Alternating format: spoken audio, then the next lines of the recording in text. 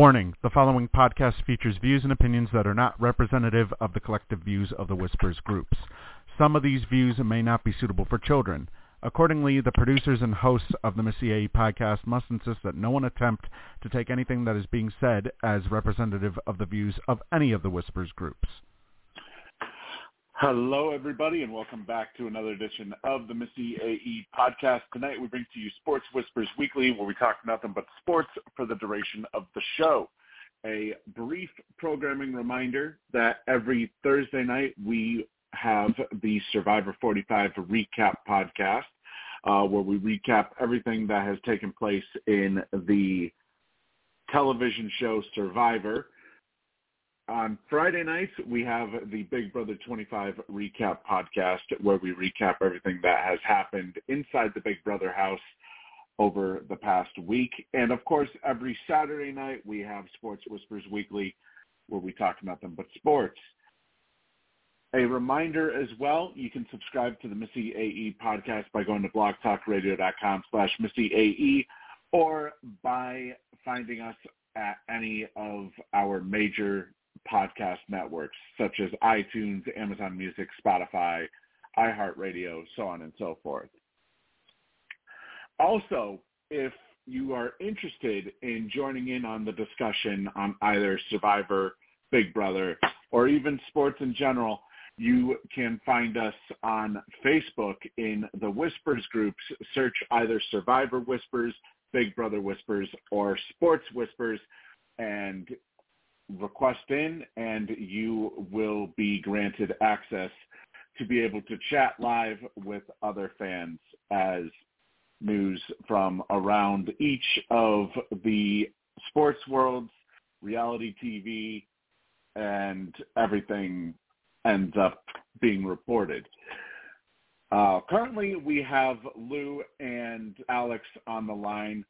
Lou, I apologize for not making today's show. Things got really hectic this afternoon. I didn't even get home until about maybe 30 minutes left your show, because I was basically all over town this afternoon, helping my mom with her grocery shopping and everything. But we do have a lot of stuff to get to tonight. The first thing that I want to talk about, which if anybody has followed the world of boxing, yes, they know exactly what I'm talking about, what happened earlier today. Yet another black mark on the sport of boxing, with Logan Paul defeating Dylan Danis by disqualification. And in terms of disqualification, this wasn't even really a fight. Logan Paul basically battered Danis the entire fight. Danis, all he did was, I don't even think he landed a single punch. He basically had his hands up the entire fight. And then randomly out of nowhere, he decides to try and go for a mixed martial arts style takedown, which obviously it's the sport of boxing. You're not fighting in mixed martial arts. You stay standing and you throw punches. Then to top it all off, right around the end of the fight, he decided to then try and do a guillotine choke on Logan Paul, which of course is illegal because it is not mixed martial arts. Once again, it is boxing. And this then sparked a huge brawl where security and both of the fighters' corners ended up getting involved, charging the boxing ring. It was one of the most embarrassing spectacles I think I've seen in quite some time for the boxing. And I mean, I've shit-talked the Paul brothers a whole bunch on this podcast. Oh, yeah. But of course, I think this takes the cake, and it's not even on Logan, because for months this jackass Dylan Danis has been trash talking Logan's girlfriend or fiance. I think she's his fiance now. Accusing her of sleeping with other men, and he's also thrown a whole bunch of other insults towards Logan. And this guy basically disrespects the sport of boxing by doing what he did today, trying to turn it into an MMA freak show. All right, let's start off with you, Alex. What are your thoughts on? Because I know you've seen the post that I posted in Sports Whispers about this. What are your thoughts on Dylan Danis basically causing yet another black eye on the sport of boxing? Well, right now, let's do the math. Let's be honest. As sports fans, podcasters, what have you, we're all in the same. We all love sport. We watch sports through the different decades. Right now, that sport is a mockery. That sport's a mockery. There's always controversy. It's never a clean deal, right? There's always something going on. I mean, Logan Paul is an absolute joke, I think. Is he legit? Is he very physically gifted? Of course. But I think overall it's more like a entertainment stuff. So I don't buy into it a lot. I don't buy into him. So the sooner he's gone, the sooner I'm better. Exactly.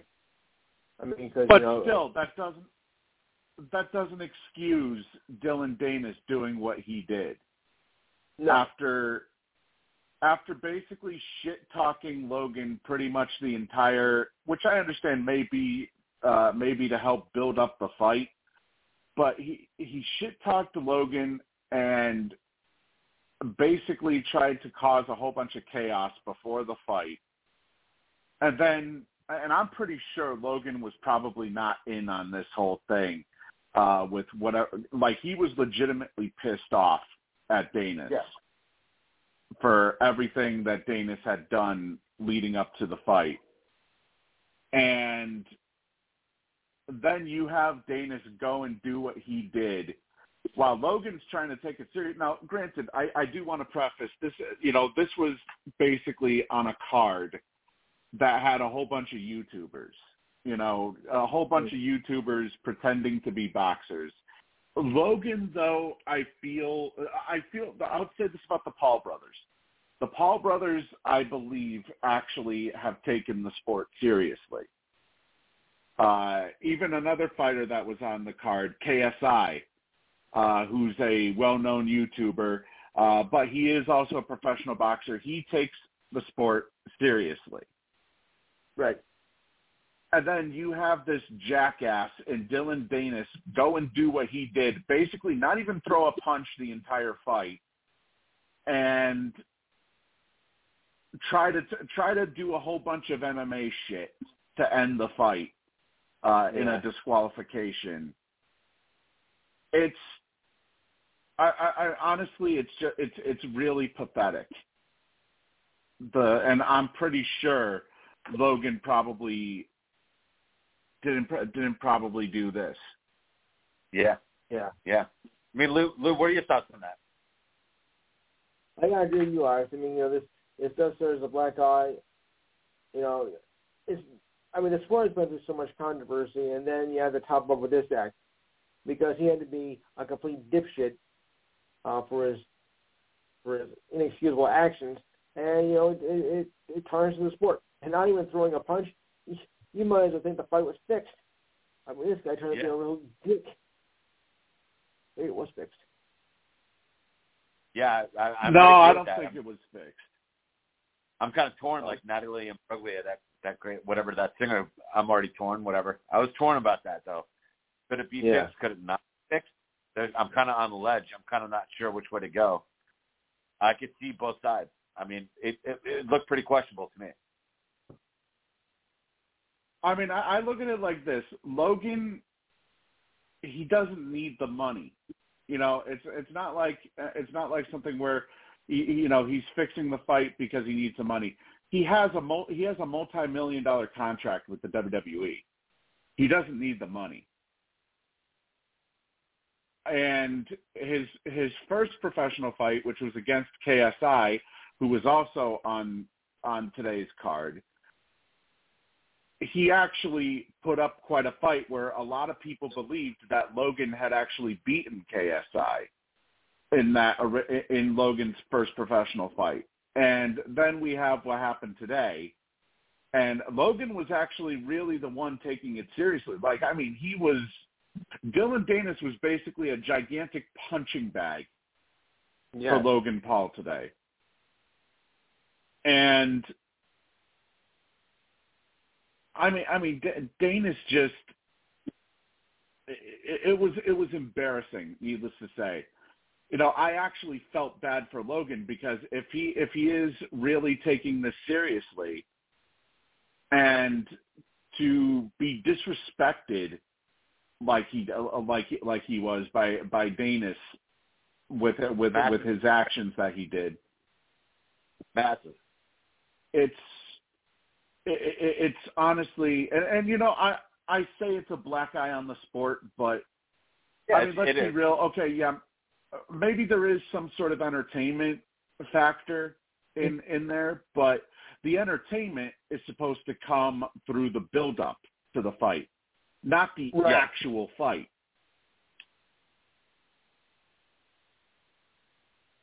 So it's right there. And you know, also another thing too, I just want to point out, just to prove that when people say that maybe perhaps the event was fixed, I should note that KSI did get robbed of a legitimate win against Tommy Fury today in that same event. Interesting. Okay, and the reason why I say that is because Tommy Fury threw a whole bunch, a lot more punches. However, while he threw a lot more punches, KSI landed one less punch with fewer punches thrown. Well, there you go. And I mean that's a troubling number for the opposition, right? There you go. You got the number right there. The fact that, okay, he may have landed one less punch, but his accuracy was still better. He just didn't trouble blows, right? And yet they awarded the fight 57-57, 57-56, 57-56 in favor of Tommy Fury. Unbelievable. Yeah. I mean, no, like you said, that's the opposite right there. That's not a good call. That's on the officiating. That's not a fair deal. No. Yeah. Now, if it were fixed, then it would have. Then the referees would have been calling it for KSI, regardless of how close or how much of a blowout the fight was. Now, you know what? I'm just kind of hoping. I'm kind of hoping that maybe perhaps we see. And you know, normally I don't want to see a Jake Paul fight. But now I really want to see Jake Paul potentially take on Dylan Danis so that he can beat the living shit out of Danis after what happened today. Right. Because it's clear that the Paul brothers actually take the sport seriously. Of course. Just based off of Jake Paul's most recent fights that he's had, the last couple of fights that he's had. He is he's not facing MMA fighters anymore. You know, he fought a real professional fighter in Tommy Fury, and you know he is starting to take the boxing game seriously. But I would pray that they would somehow set up a fight between, if Danis hasn't been blacklisted from boxing after this. If Danis would take a fight with the other Paul brother just so that Jake Paul could pound him into the ground, basically. Lou, on a scale of 1 to 10, how big of a fan of you are Mr. Jake Paul? How big of a fan are you? About a 5. Why so? Yeah. Why? I'm not big on it too much, but you know, he does. He is a good fighter. I'll give you that. But I'm just not too big of a fan. Yeah. I would agree with Lou on that. I would find myself around a 5 as well. It was originally lower. I originally was like a 2 or a 3, but I would say a 5 mainly because he has shown that he is taking the sport seriously, and obviously the first couple of fights in a boxer's career, they're supposed to be easy fights. But, once you start picking up wins, you want to see him fight more. You want to see him fight more dangerous competitors. Yeah, step up the game a little bit. And that's why with him taking the fight with Tommy Fury, I actually give Jake Paul credit for that, because it could have been easy for him to just take another easy fight against an MMA fighter or something, and he chose not to. No, that would have been the easy way out. No, he took the better road. The whole overall look has to get more legit. That looked a little weird. That's all I'm saying. No, I definitely agree. That it makes, with what happened today, it makes the sport of boxing look really suspect. Yeah, but the one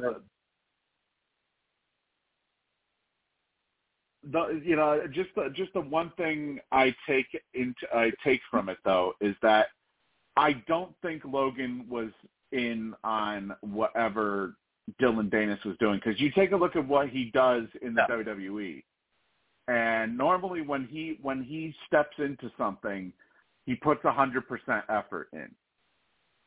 And so far, like in particular, I remember when he tore his ACL, and he basically tore apart his entire knee in one of the wrestling matches that he had a couple of years ago. And they could have easily called an audible and stopped the match right there. He tore it halfway through the match, and he ended up finishing the match. Wow. On one knee, basically. Yeah, testament to his, fortitude, strong-willed person.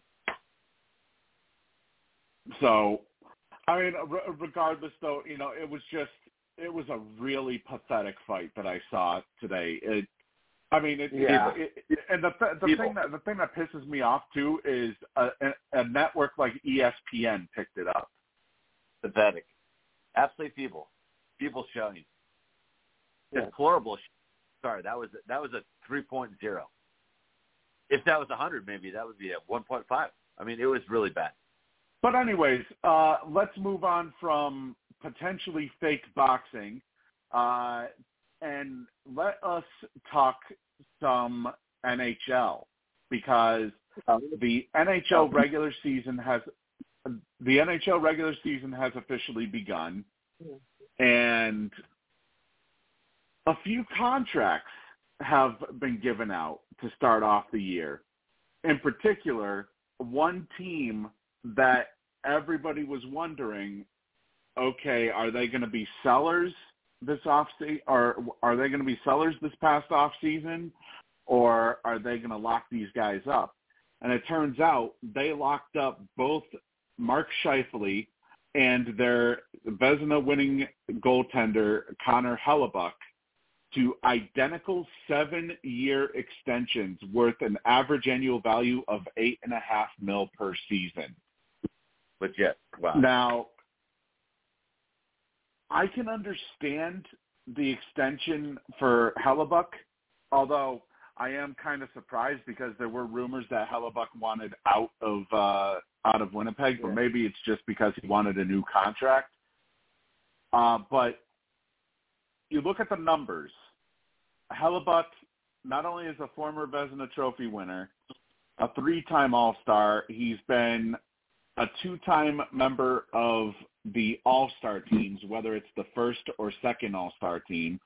Kind of like NHL's version of the All-Pro selection, basically. Brutal. And yep, I get it now. And through 445 career games headed into this season, he had a 238, 154, and 37 record with a goals against average of 2.66 and a 91.6 career save percentage. Wow. I can understand giving that big of a contract to somebody like Hellebuck. Scheifele, though, has been considered to be a cancer. And, I do understand also, in particular, statistic-wise, why they would give that big of a deal to Scheifele, because he's been, well, quite frankly, since 2015, he's been at least a 60-point-per-season player. Wow. So Lou, it makes sense. That's huge. Yeah, that's huge. What do you think Yeah, of stats? Lou, What do you think? Sorry. I'm sorry. Go ahead, Alex. No, I was going to ask Lou what he thought about his potential to stay long-term there, pivotal player. Yeah, he could. So it might be a good move there on that part. Yeah. What do you think, Alex? What do you think with them locking up both Scheifele as well as Hellebuck to identical 7-year terms? That's weird. It's a great move. I mean, it takes two to tango, right? You can't, you're not, we're on a team in John Madden football on PlayStation or Xbox where you can determine the trades. It takes two to tango. So right. That means those players, their wives, their girlfriend, or if they're single, their grandmas, wherever they're living, their agents, everyone has to agree to this. So the fact that they both locked up long term is huge. That's huge. That's a double barrel win. That's a double barrel win. Like two's better than one. Right. And also as a result of these extensions, this gives both players the opportunity to be lifelong Winnipeg Jets members. As Scheifele has been with the club since 2012, Hellebuck has been with the club since, well, I should say he's been with the organization since 2014. Wow. Okay. So 10 years, decade solid, do the math. That's a pretty solid chunk. In pro sports terms, that's pretty long, right? If you're with an organization for 10 years as a key mouthpiece or a key organizational figure, 10 years, that's a long time. Yeah, and by the way, we were talking about UMass earlier, Alex.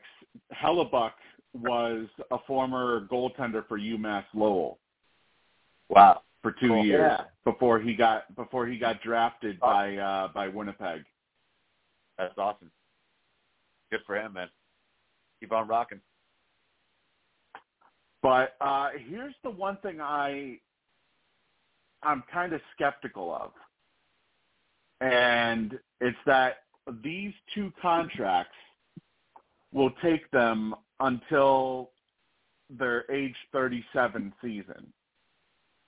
And I mean, that can't have it everywhere you want in the world, right? I mean, right. It's not going to be a perfect deal. Nothing is. No. I mean, maybe they're doing this with the idea that by that time, $8.5 million isn't going to look that bad with the salary. Hopefully, if the salary cap continues to rise. But my only thing is, will they, will you see consistent production from both of these players down the line? Because you take a look at Hellebuck. Hellebuck, 2 seasons ago, he went 29, 27, and 10. Last season, he went 37, 25, and 2. And statistically, it's been shown that both goaltenders and positional players really seem to start to decline once they enter their 35, 36 seasons in the league. Now, Scheifele in particular, I mean, he's only made the 80-point threshold, I believe, twice in his career. And he did take a tiny step backwards last year, but he did have the most goals scored in his career, though, with 42 last season. So, I don't know. I think it's a little bit of a gamble, but maybe perhaps it's their way of locking up these guys long term until, maybe perhaps they start to build this team. Because, like I said, a lot of people were thinking that Winnipeg was going to be a potential rebuilding team. Maybe they're going to be in there for the bridge years where they provide a competitive level to this team while Winnipeg looks to build towards the future. Like, they'll be basically the veterans for the newcomers coming in. Yeah, I mean, Lou, I don't know if you want to chime in there, man. I have some, I think, pretty good to say about that. I mean, yeah, the teams, they can go in almost cycles or flows, right? I mean, if you're not hitting on the picks or getting the greatest players all over the world, you have to kind of take it as you get it year by year. Yes, you do. That's the only way you can do it. So I just think the opportunity to lock up two guys that are really promising, that's where you can start to build your base for the future. Because, I mean, everyone has injuries. Everyone has, bum deals, bad trades. Right. I mean, look at MLB, NFL. Every sport is like that. But when you have, two pretty consistent guys, lock them up, slow down a bit, and then, focus on them, build around them a bit. Yeah, because the idea is to look towards the future, to build on your team and, get them that level. I mean, you don't want to sell for a team that's going, mediocrity and is not going to do, well, should I say, jack shit. Because, that's what so many teams have been doing. You got to have an ability to build for the future while you're still trying to win at the present. It's a double-edged sword. Right. It's tough to hit both notes at the same time. It's a tough trade. Well, no trade is easy either. That's true. Yeah, I mean, they're gonna. These guys are definitely gonna keep. They're gonna keep the Winnipeg Jets in the running. But I think this is more of a case of Winnipeg, I think, is trying to buy a little more time to, maybe perhaps we have a couple of more chances to potentially contend for a Stanley Cup. But otherwise, these guys are basically going to be there's another missed penalty by I'm sorry, I'm watching the Bruins game at the same time here. We were remember how we were talking earlier, Alex, about the discrepancy of penalties? Yeah. Yeah. That's another missed call by the refs. Right in front of a ref, a Bruin gets tripped and the referee looks at it like nothing happened. I mean, Steve, come on. Steve, you, Lou, me, everyone, the lamppost. I mean, we're all knowledgeable enough. We're passionate sports fans. Can't determine a game by the refs. Sometimes you're going to have a bad night with the refs. I mean, you got to overcome that. I know that. I'm aware of that. But at the same time, if you're a professional referee, you need to call it how you see it. I'm agreeing with you. I'm just saying I'm tempering your pessimism because you've been there before. I've been there on the top of the mountain or the bottom of the ledge with these refs. Can't let them control you. I mean, think about being a player. Think about how much more pissed they are being in the moment. It's human element. Unless we become, we're robotic with the reffing calls, there's always going to be human error. If they're playing heavy force, that's interesting. Steve, if they're going against Boston the whole night, that's where it becomes really interesting. Maybe there's someone connected, part of the reffing crew. Maybe someone bet a lot of money on someone else. That's where it starts to get interesting. Well, let me see. Well, you know what? The referees in the third period, they have kind of evened it out a little bit. It's now 4 power plays for Boston compared to 7 power plays for Nashville. I'm just saying, look at NBA, look at NFL. There's been some shady stuff. Some refs, like some mafia people. There's some involvement. There's some connections within pro sports and Las Vegas, if you know what I'm saying. Yeah. Oh no, definitely. I mean, why do you think the NFL has all of a sudden become so gambling friendly over the last year or two? Unbelievable. It's unbelievable. Yeah. But it's all about. By the way, setting up. I'm sorry. Go ahead. Oh, sorry, Steve. I was going to say no. It's interesting at the change of events now. It's like they're all about it. It was never anything. Now it's like in the forefront. But whatever. Yeah, it's an ever changing landscape. In particular, some other news around the league before we get into the previews for potentially what we may see this upcoming season from each team.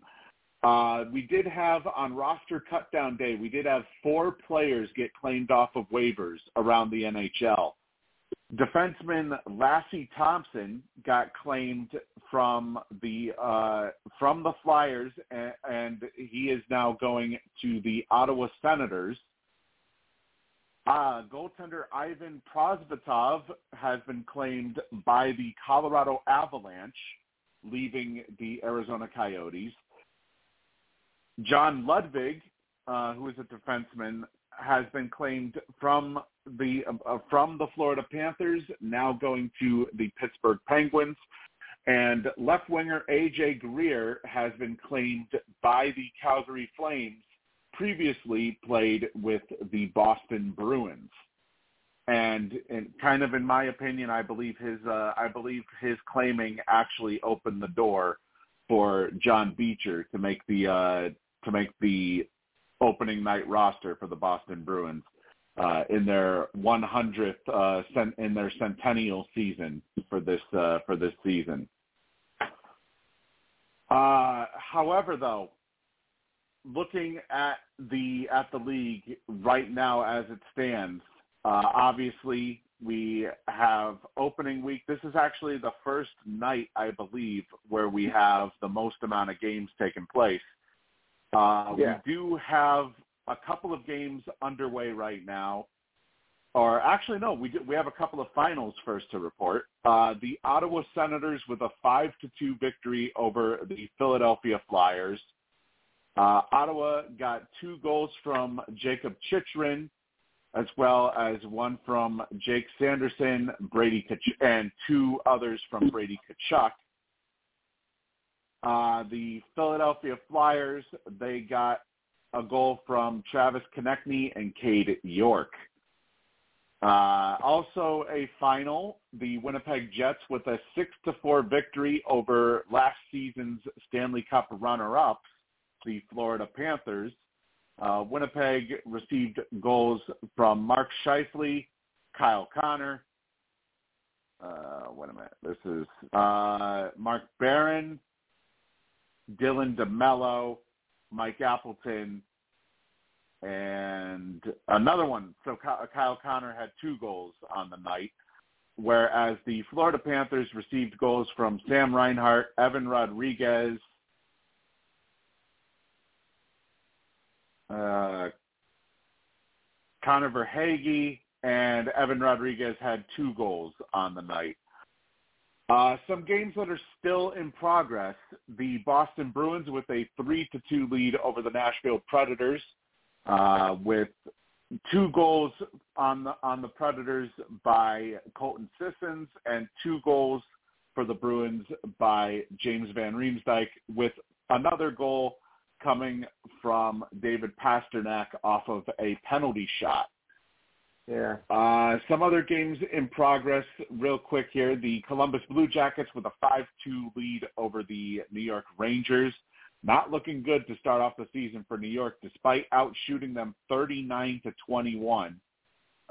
New York, for some reason, has only been able to put up 2 goals tonight. The Detroit Red Wings with a 5-4 lead over the Tampa Bay Lightning, and it looks like maybe perhaps that might be about to go final. The Montreal Canadiens with a 3-1 lead over the Chicago Blackhawks. The Pittsburgh Penguins with a 4-2 lead over the Calgary Flames. The Toronto Maple Leafs with a 6-3 lead over the Minnesota Wild right now. The Sabres and Islanders are tied up at 2 apiece, and the Seattle Kraken and St. Louis Blues are tied up at 1 goal apiece. We still have the Canucks versus the Oilers, the Avalanche versus the Sharks, the Ducks versus the defending Stanley Cup champion Golden Knights, and the Hurricanes and Kings to yet get underway. But looking at the season so far, as we have started out, first starting with the Eastern Conference, the Atlantic Division, your 4 potential playoff teams. Now, granted, it's very early. We've only had like 1 or 2 games go through so far. Yeah. Our top 4 teams for the Atlantic Division, you have the Tampa Bay Lightning, the Boston Bruins, the Toronto Maple Leafs, and the Ottawa Senators. For the Metropolitan Division, you have the New Jersey Devils, the New York Rangers, the Carolina Hurricanes, and the Pittsburgh Penguins. Although Pittsburgh technically is tied with Philly because Philly also has the same record as well. For the Western Conference, you have the Colorado Avalanche, the Minnesota Wild, the Arizona Coyotes, and the Dallas Stars, the top 4 in the Central Division. And in the Pacific Division, the Vegas Golden Knights have won both of their games so far. Perfect 2-0 record with the Vancouver Canucks, Calgary Flames, and by virtue of them not having played a single game yet, the Anaheim Ducks round out the top 4 for the Pacific Division. So I want to start with you, Lou. Obviously, I know Diane is a Devils fan. You're a Rangers fan. What do you think about the NHL landscape so far? Just to start out this season, anybody you see as potential Stanley Cup favorites? I normally don't pay attention to the preseason hype because they take get this from the sports books and I'm thinking like Boston and Colorado are going to do it, but look what happened to Boston last year. I mean, yeah, they had a great regular season, and then they just crashed in the first round. So you never really can tell. But I think I might see the Avalanche in the West doing well, and I think maybe I will say the Bruins again in the East. Maybe they'll learn from their mistakes last season, and maybe have a chance to win the Cup this year from that ultimate collapse. I don't see Florida, repeating as Eastern Conference champions. That was, I think, just a fluke what happened, with all the injuries and the illnesses that came toward the end with the Bruins this season. So I don't see the Panthers getting anywhere near as successful as they did last year. Nope, and the Panthers. The Eastern Conference could be very competitive this year too, so we got to watch out for that. Yeah, that's good call true. though. Especially one team I want to point out too, the Detroit Red Wings. Do not rule them out as a potential spoiler in the Eastern Conference, right? Because they drastically improved this offseason. So I wouldn't rule them out. I also wouldn't rule out the Senators. The Senators got pretty good as well in terms of some of the signings that they had. Bringing in Vladimir Tarasenko obviously was a huge get for them off of the Rangers. And by the way, a little statistic here: by virtue of his most recent goal tonight, Austin Matthews for the Toronto Maple Leafs has started off the first 2 games of this season with 2 hat tricks. Wow. Not shabby. 2. That means 6 goals to start off the season. Steve, sorry, is that the first player ever to back-to-back hat tricks? Especially to start the season. No player's ever scored two hat tricks in a row. No player until now. I'm willing to bet that. 3 and 3 back-to-back, no player. Yeah, nobody has scored 2 hat tricks in a row, I don't think. Gretzky, anyone, Bueller? Bueller. So I think let me just double check here real quick. That's the first time ever, I think. I would hope. I would assume. Yep, looks like back he's the first player ever. Well, we talked bad about him enough, Toronto's always had trouble taking the next step overall, in the grand scheme of things. They've always been very, very good. He's obviously an incredibly gifted player. Maybe they're coming out right now sending a statement. Hey, last year, guys, as far as hockey, they played great. They had a good run. So he's back and he's ready to go. And by the way, the Boston Bruins, they do officially hold on a 3-2 victory over the Nashville Predators for their second win of the season, the first win of the season for goaltender Jeremy Swayman. Especially how he was peppered with so many shots. 34 saves on 36 shots in this one. Despite some tough officiating too. Oh yeah, especially with the officiating that they had to deal with as well. But Alex, let's get your thoughts on the NHL landscape here. What do you think to start off this season? Who do you see as potential favorites for the Stanley Cup this year? I think overall, a team I keep going back to when I'm kind of like looking at different, strong teams who I respect. I keep going back to Tampa Bay. They're kind of due, I think, because they've been in the dance a few different times. And last couple of years, they've been a little bit close, cut short. I think that's my most dangerous team out of the East will be Tampa. West is wide open. I think Edmonton, if they finally make a run around him, they might have a chance. That's kind of my dark horse, but the West to me is more wide open. The big thing with Edmonton, I think the only thing they're missing is a goaltender. That's the key. Most important position in sports. Well, and basically, whenever a goalie is involved, he's the most important player. I would think, right? Between a lot of different sports. He's easily one of the most important players in sport. One of the most important players in sports. I'm not going to overstate it and say, everyone thinks the goalie's the best. No, but incredibly important position where it applies.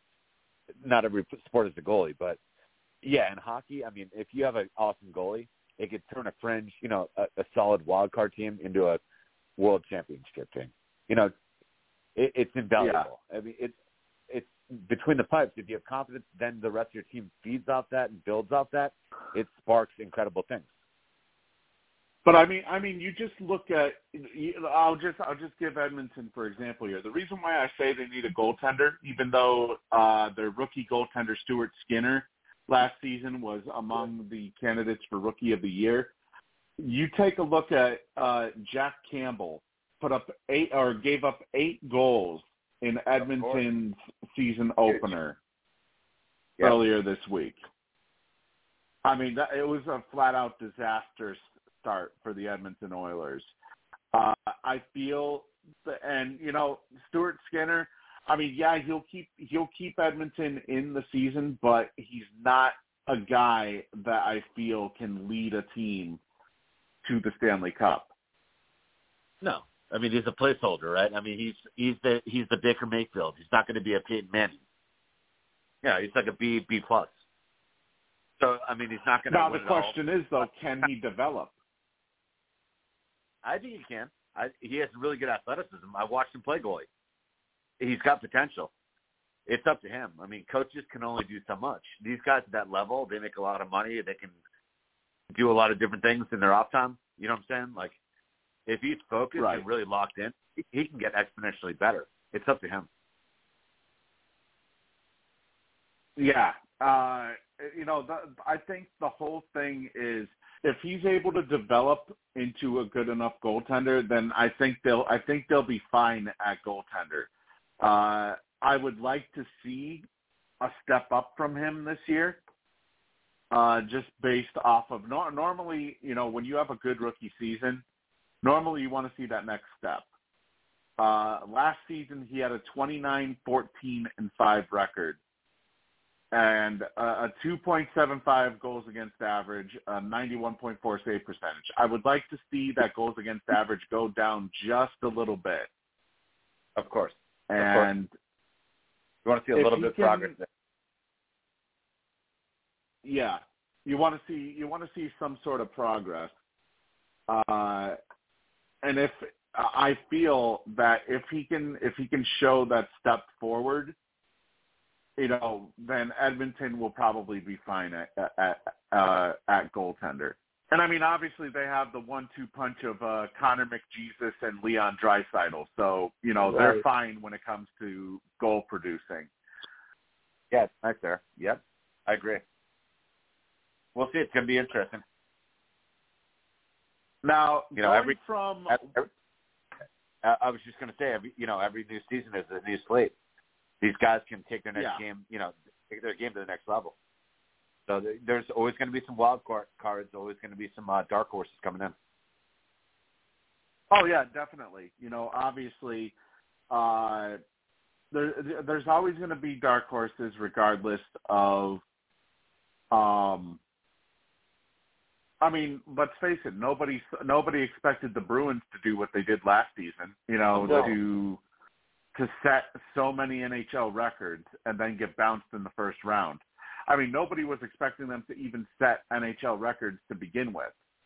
So the fact that they were able to do that is an amazing accomplishment to begin with. But it's like we say every season, regardless of the sport, every season is a new season. There you go. Yeah. Same plate.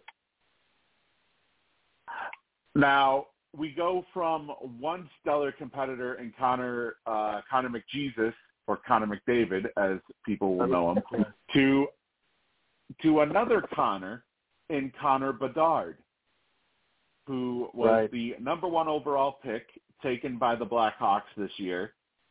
And so far, through 2 games, 1 goal, 1 assist, and he's basically getting Wayne Gretzky type coverage from all of the networks, ESPN.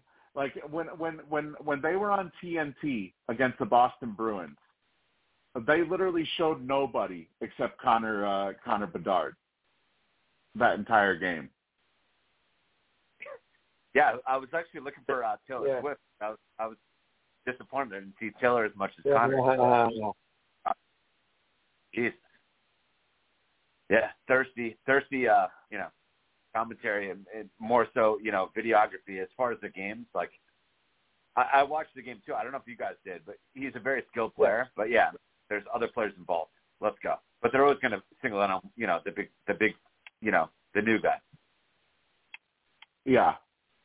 Oh, and by the way, he did add another assist tonight. So technically, it's 1 goal and 2 assists through 3 games now with the Blackhawks. And I will say, I was very impressed what I saw out of him. It was great. Being able to have that wraparound goal off of Linus Ullmark in the opening minutes against Boston.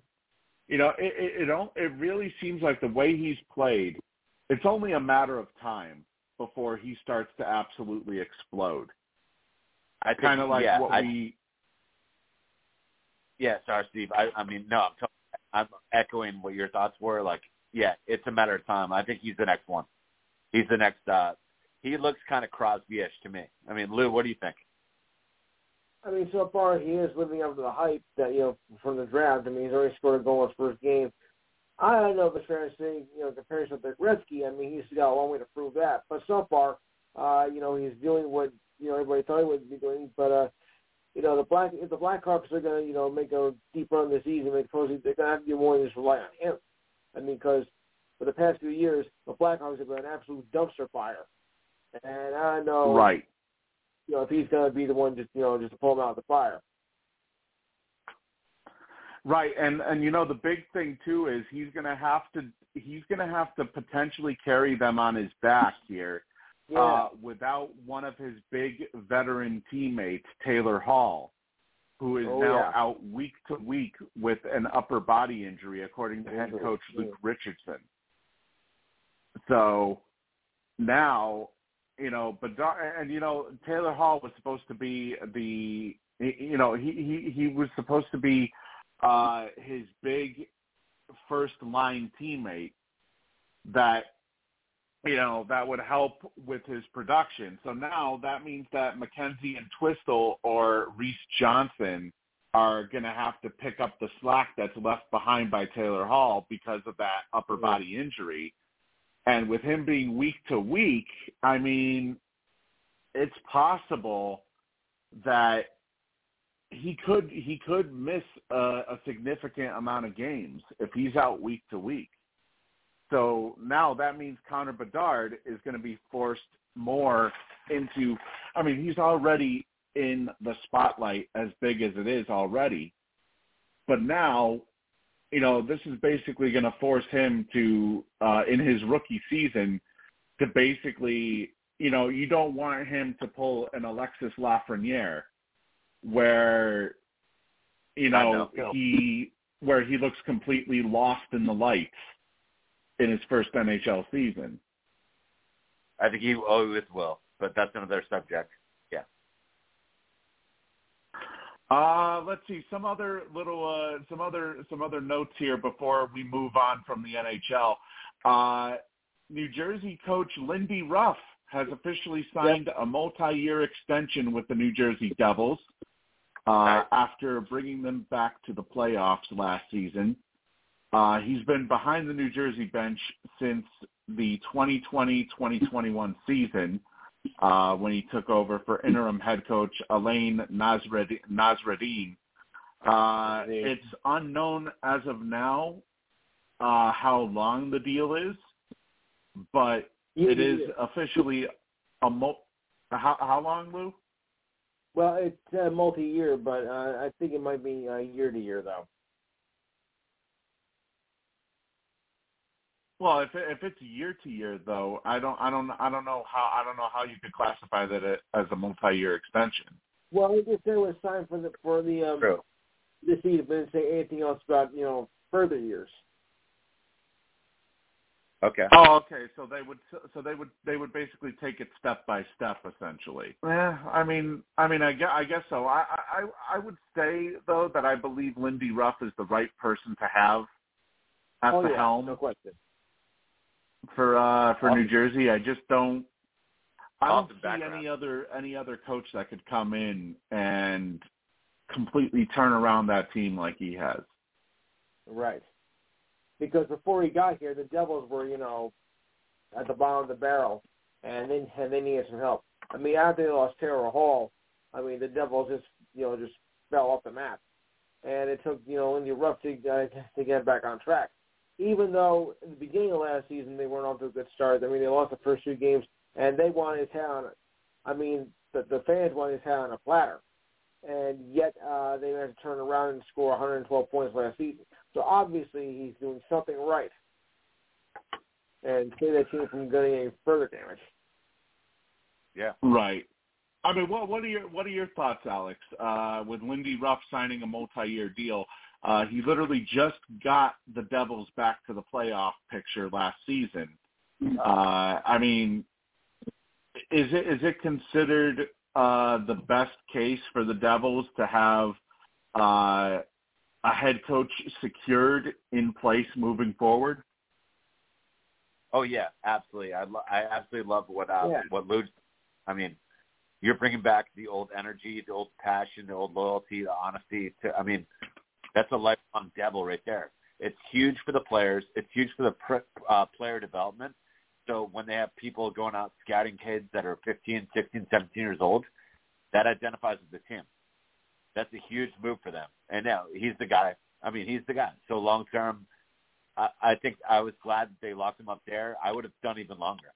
If it ain't broke, don't fix it. Extend it. Not at all.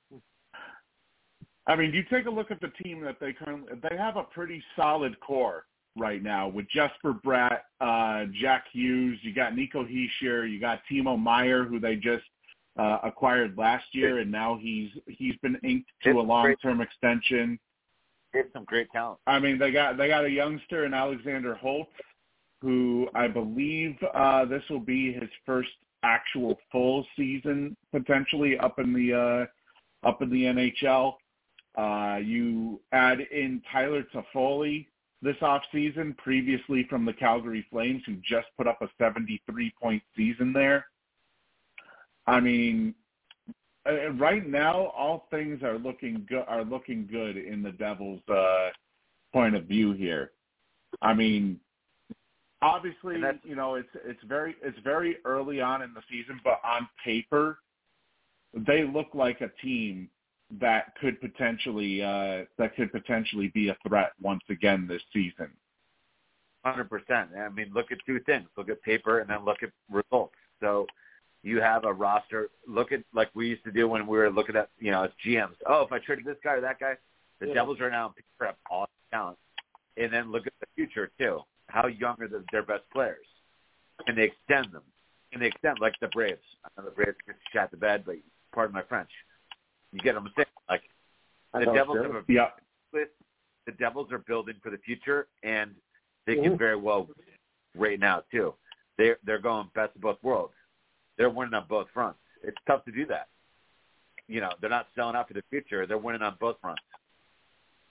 Right. Well, you take a look at their youngest player, Jack Hughes. Well, actually, Jack Hughes is no longer their youngest player. Their youngest player, I believe, brother Luke Hughes, who's 20. Oh, brother, yep. Luke Hughes is going to be probably looking at his first full year in the NHL after only playing 2 games last year in the regular season. And that's only because he was signed late. He was signed late in the season. So they have both brothers. Yes, Luke. Wow. Luke and Jack, and I believe Quinn plays for Vancouver. Wow, that's awesome. I was not aware of that. But like I said, you take a look at their young core. Jack Hughes put up 99 points last season.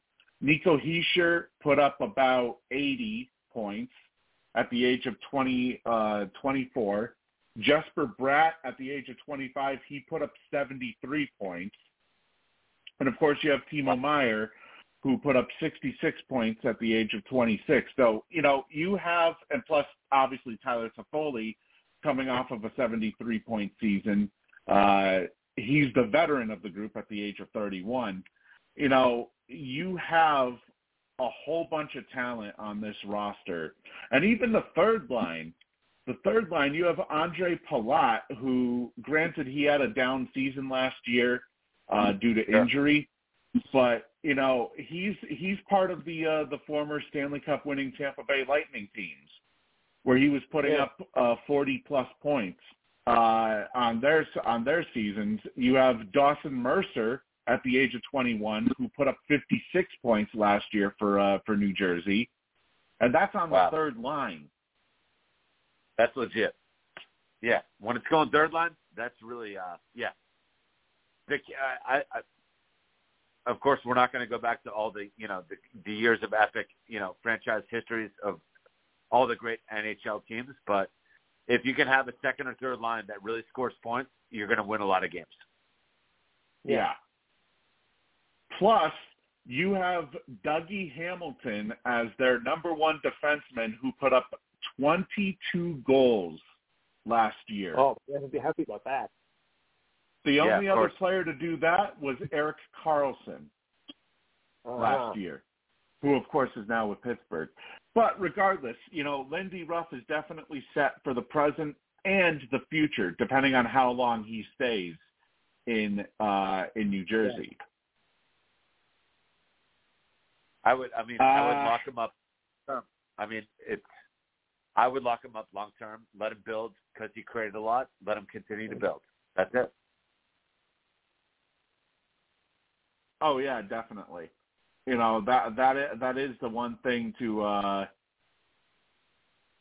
that is the one thing to really do. Lock him up for the future in particular. Let him build.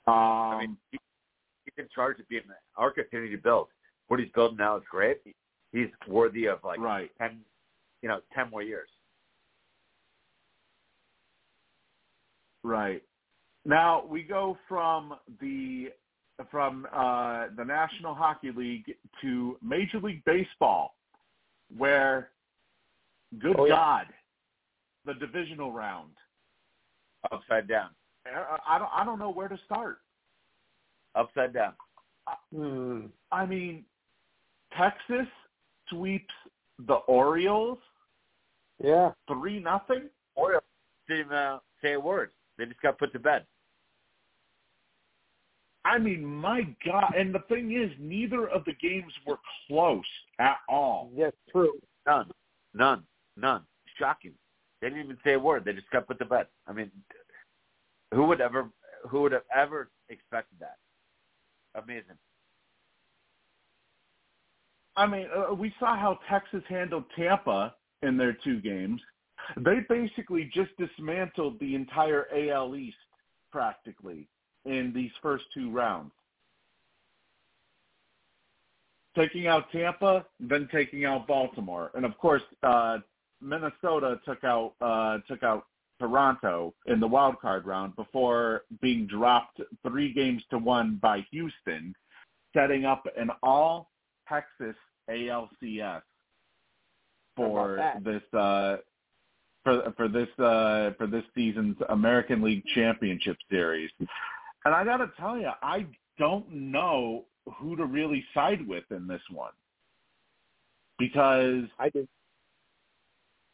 I mean, Texas, they just seem unbeatable this postseason so far.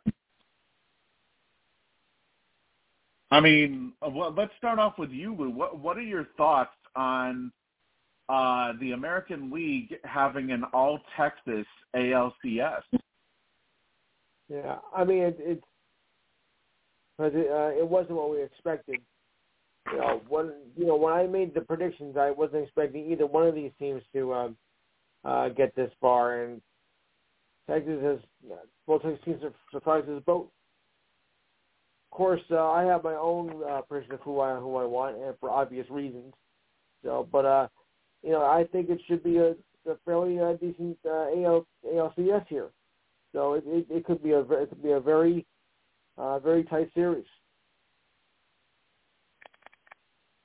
Well, what are your thoughts, Alex, on the ALCS? Houston and Texas. Who do you think could potentially take this one?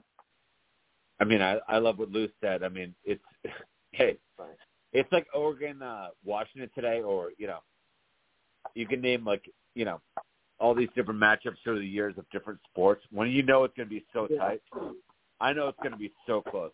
I'm going to go Texas. Yeah, I am. Over a slight edge. I mean, the thing is, the Astros are so battle tested. They're used to being down in the grime, in the trenches, so to speak. They're used to down 3-1 in the 8th or the 9th. Those guys have hit those 3-1 homers. The Rangers are actually going to win that series, and it's going to be a battle. But I mean, that's going to be a great series. I mean, if I were up to me, Texas is not exactly my favorite state for some reasons, but either way, I mean, I would say Houston in 7. Yeah, here's the thing about Texas. I think they have an ace up their sleeve, and his name happens to be Bruce Bochy. Yep. Oh. No way. You take a look with him being a three-time World Series champion manager with the San Francisco Giants. This guy knows the playoffs. Now, granted, Dusty Baker just won his first title with the Houston Astros last season, but this, Bochy, it seems like when the playoffs come around, Bochy completely shifts into a completely different gear. Yes. Yeah. Yeah, he's got that playoff mode. I mean, Lou, do you think that's enough to push a French team over the top and get a ring? Actually win it all? Well, we have to see what about the teams in the NL. I mean, I think it could be said that they do have enough to beat the Astros, but I don't know who they would face say against the Phillies or the D-backs. So to get an ALCS ring, yes. The World Series ring, I don't know. I'm actually, on a side note, I'm actually thinking, D-backs, I've seen them. They're lighting it up right now. They could win it all. They could win it all. They could. That's what worries me. Now, speaking of the Diamondbacks, who the hell saw this coming? Not me. The Diamondbacks sweeping the Dodgers. Oh, I saw it. I saw it coming, obviously. No one and their brother saw that coming. Well, I do know one person that does think that, and he gave me a quote that still sticks with me this day. He says, "Who is the only team that can be the Dodgers?" And the answer to reply is the Dodgers themselves. And they did. They cleaned themselves up. Yeah, no. I like what you said, Lou. Also, though, I would say, Steve, I'm saying we've seen crazier things. The Diamondbacks go all the way. They're red hot now. They're young. They're getting confident. They're getting confident right now. That's it. I mean, my God. You take a look at the Diamondbacks in this series, in that past series.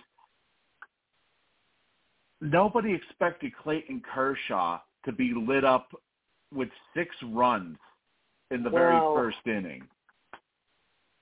Kershaw in the postseason hasn't been that great. Hasn't been the ace, and he has been in the regular season, so that could be a problem. But, I also heard that there was another that could be a factor. Now, I don't know if they would lose or not, but the amount of rest they had between wild card and the Divisional Series, they had 5 days off, and the critics are bitching and complaining that they had too much rest, which turned into rust. Now, I don't know if I actually believe that, because they, if you win your division, you deserve the rest in not playing that ridiculous wild card round. So I don't know if that could be a factor or not, but I hear a lot of flack about that. Good point, though. Good point overall. Yeah, I don't know if I would say rust played a factor, but I think it's more age, if anything. Kershaw, he just not a good look here. I don't know. He had a 13-5 record. Is he done now? I don't know. Here's the thing. The problem is he had a 13-5 record this year with a relatively low ERA at like a 2.46 ERA, but he just got absolutely lit up in that one. Like that one game that he played against the Diamondbacks. He's played 16 seasons in the league. Yes. And granted, he's 35, going to be 36 in March. He'll be 36. I mean, I would say he probably has a couple more years, but I think it's pretty alarming the fact that he gave up 6 runs without even recording a single out in his, in the first game of the divisional round. Yeah, Steve, I'll tell you what, everyone roots for, wherever you're from in the country, everyone roots for, underdog. I don't think anyone, obviously Kershaw is never an underdog, but I think overall his story is really good. A lot of people it's popular with, he worked hard to do what he did. That said, and the reason I'm saying that right now is because I support him. I'm a fan of his. Even though he's won some rings, I think Kershaw's a good dude. He's totally done. Yeah. I think he's done. Yeah, I don't know. I mean, it's weird. It's weird that, for a guy who still has good regular seasons, I think he's done. And it kind of seems like he's done. It kind of seems like the further he goes in a season now, the more he starts to break down. Well, yeah. As you know, if you guys know, like if you're legit, slotted in again this year. He got slotted in for like game 1 or 2. He got blasted. He didn't trust it over the year, and then they automatically assume he's going to be good. I think he's done. Dodgers, I mean, they got a lot to look at right now. Yeah, definitely. I think there's a lot of stuff that, because obviously the Dodgers, they've had a sustained level of success over the years.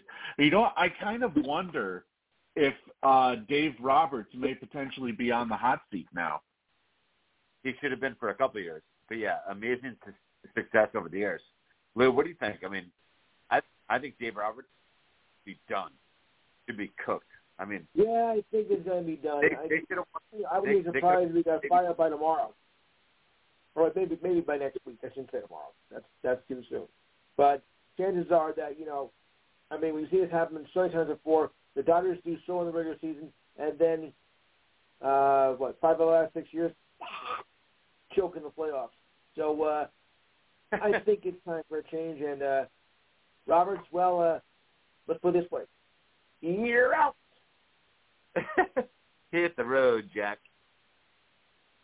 I mean, you take a look at his tenure since coming to L.A., a 753 and 442 record, 63% of wins. He has a playoff record of 45 and 39. He made the World Series 3 times, and the only time they actually won in the World Series was the shortened 2020 season. The COVID season, basically.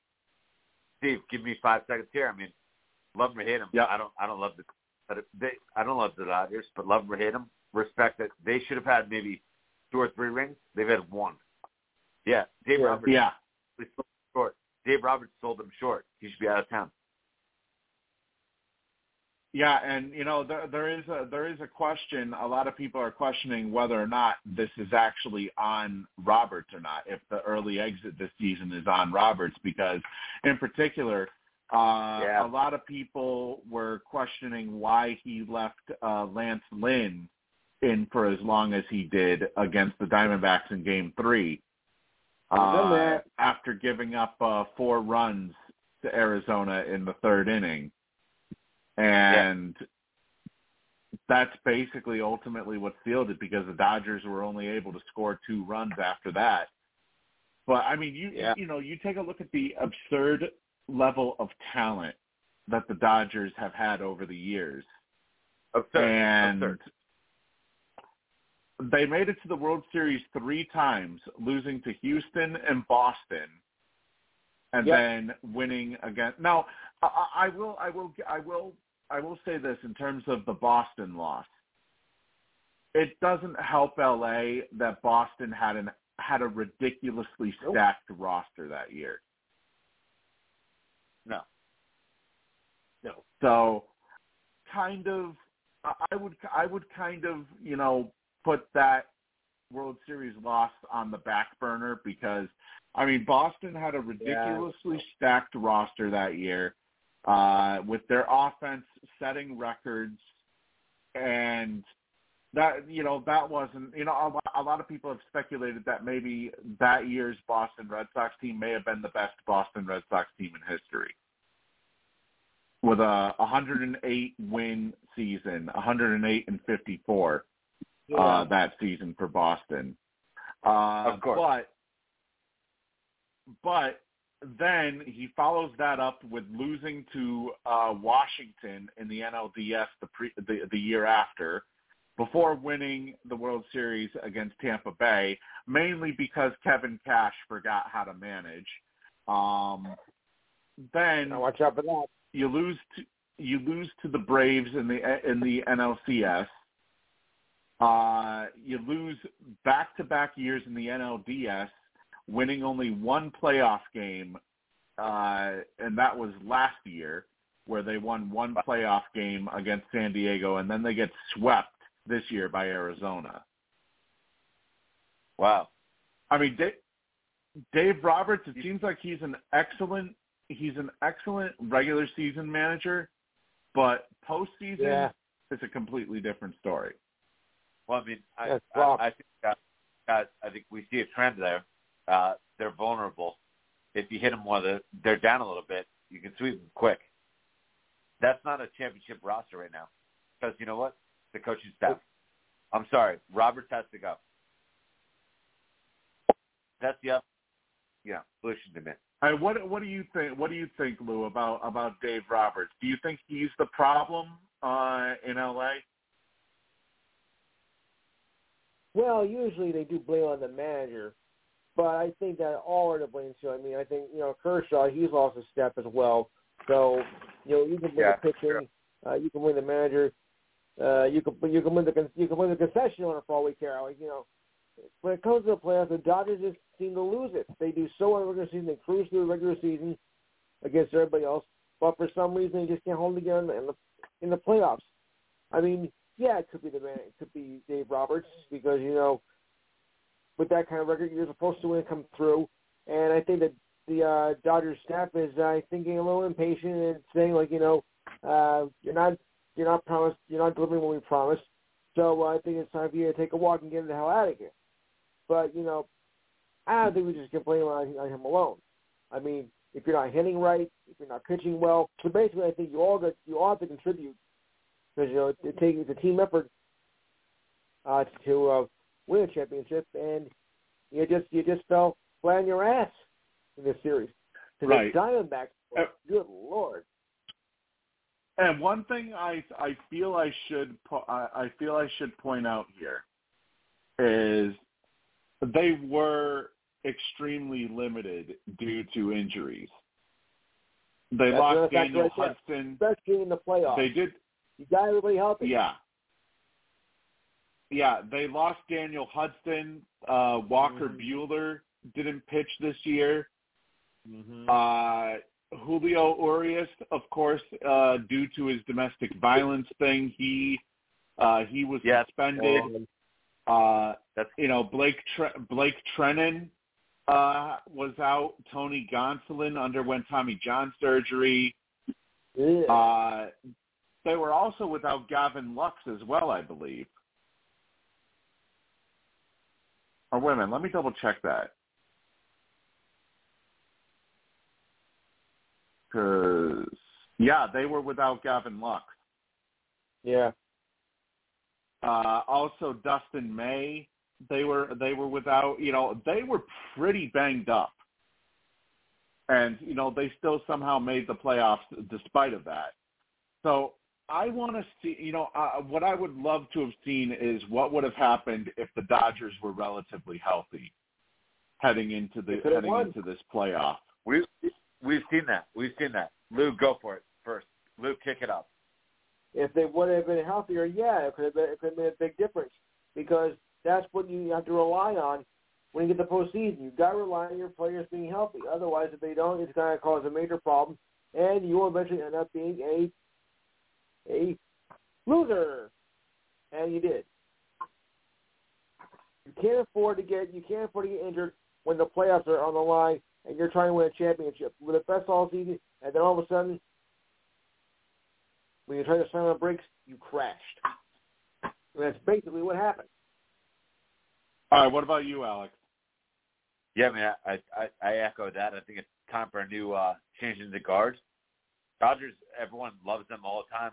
They always said, oh, they're going to be the favorites. You know what? It's caught up to them in a few different areas. The pitching's falling apart. Like Lou said, they're getting older. And, hey, it's time for a new guard. I mean, I could definitely see that a change of the guard could be necessary, depending on. I mean, obviously, you know, JD Martinez, despite hitting as big as he did this year, he did deal with injuries, and I mean, he's 36. You know, he's not getting any younger. The same thing goes with Clayton Kershaw. I mean, I feel Kershaw could probably go a few more years as a serviceable starter, but at the same time, you know, the further on in a season you go, the more you start to break down. And I mean, it's just, you know, what makes it even more confusing is the fact that you have players on that roster like Freddie Freeman hitting .331 this season, had 29 homers, 102 RBIs. You have Max Muncy, who hits for power, but he's basically Chris Davis at this point, where he's either a home run or a strikeout type hitter. 180, 190. Well, he ended at 212, but yeah, 180 or 190 is basically his. You have Mookie Betts, 307, 39 homers, 107 RBIs. You know, they have a ton of talent on this roster, and you know, it's just honestly, I think it's the pitching, if anything, that is the problem, because they have, you know, they have the regular season, or they have the talent position player wise. Well, I mean, it's Kershaw's obviously shot. Let's be honest. And then you have Bueller, Arias, domestic, whatever. That guy should be shot in the fucking face. Pardon my fucking Latin. He's done. So basically, what I'm saying, they had three-fifths of their lineup, 60%. 3 of their starters were already out, and yeah, Kershaw's already done. Yeah, the Dodgers got exposed. I think their run is done. Their pitch is now done. we go from this series over to Philly and Atlanta, and I think it's safe to say nobody was expecting Atlanta, you know, a team that had such a great regular season, to be dropped out so early, losing in 4 games to the Philadelphia Phillies.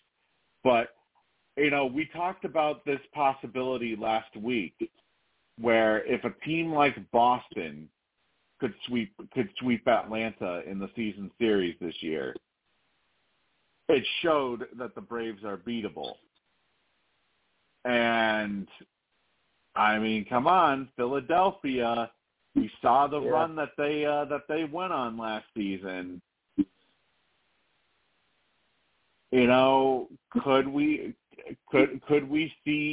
door potentially be open for another crack at a World Series title? Maybe.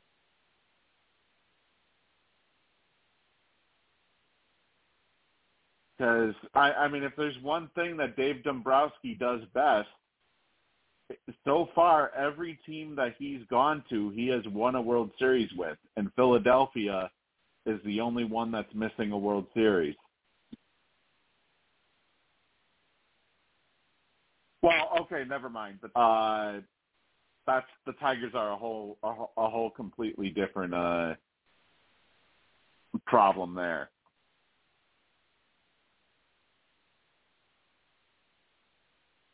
But what are your thoughts?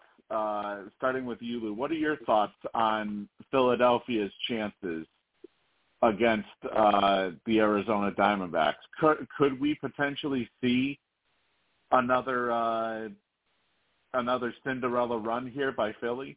It's possible. I mean, Philly's had some hot bats, especially late in the season and in the playoffs. So I think Philly does have a good chance to, well, at least win the NLCS. I think maybe they could be on a run to win the World Series title, which would be the first in 15 years. So what they, of course, got to get for Arizona. I'm not calling Arizona at all. They don't really strike me as a Cinderella team whatsoever, even though they did win this series. I just don't think they have them against Philadelphia.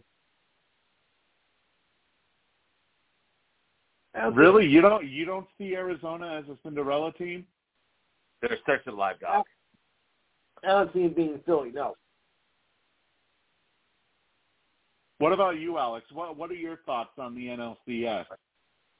Well, I mean, Arizona's so dangerous right now. Lou, I love what you said, but, great right now. Arizona is the one dog that can knock them off, I think.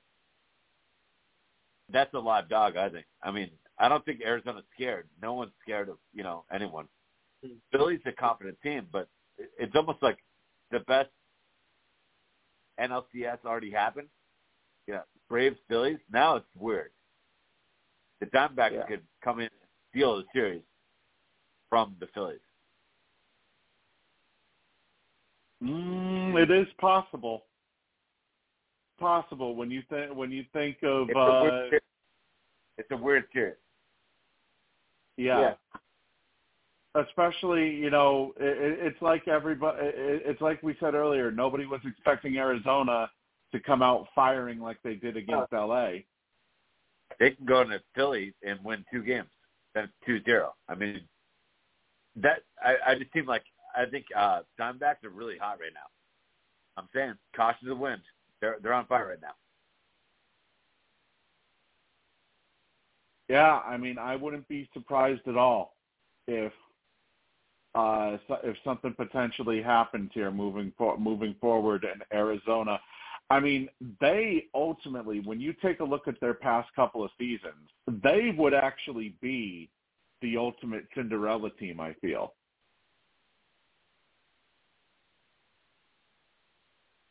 Especially when you consider the fact that they haven't been close at all since Randy Johnson. Since the Randy Johnson days.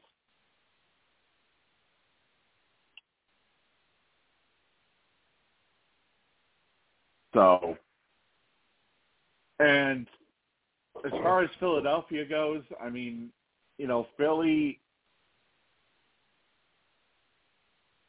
I guess the one thing that they showed last series is you don't want to piss off Bryce Harper. Yeah, definitely. No.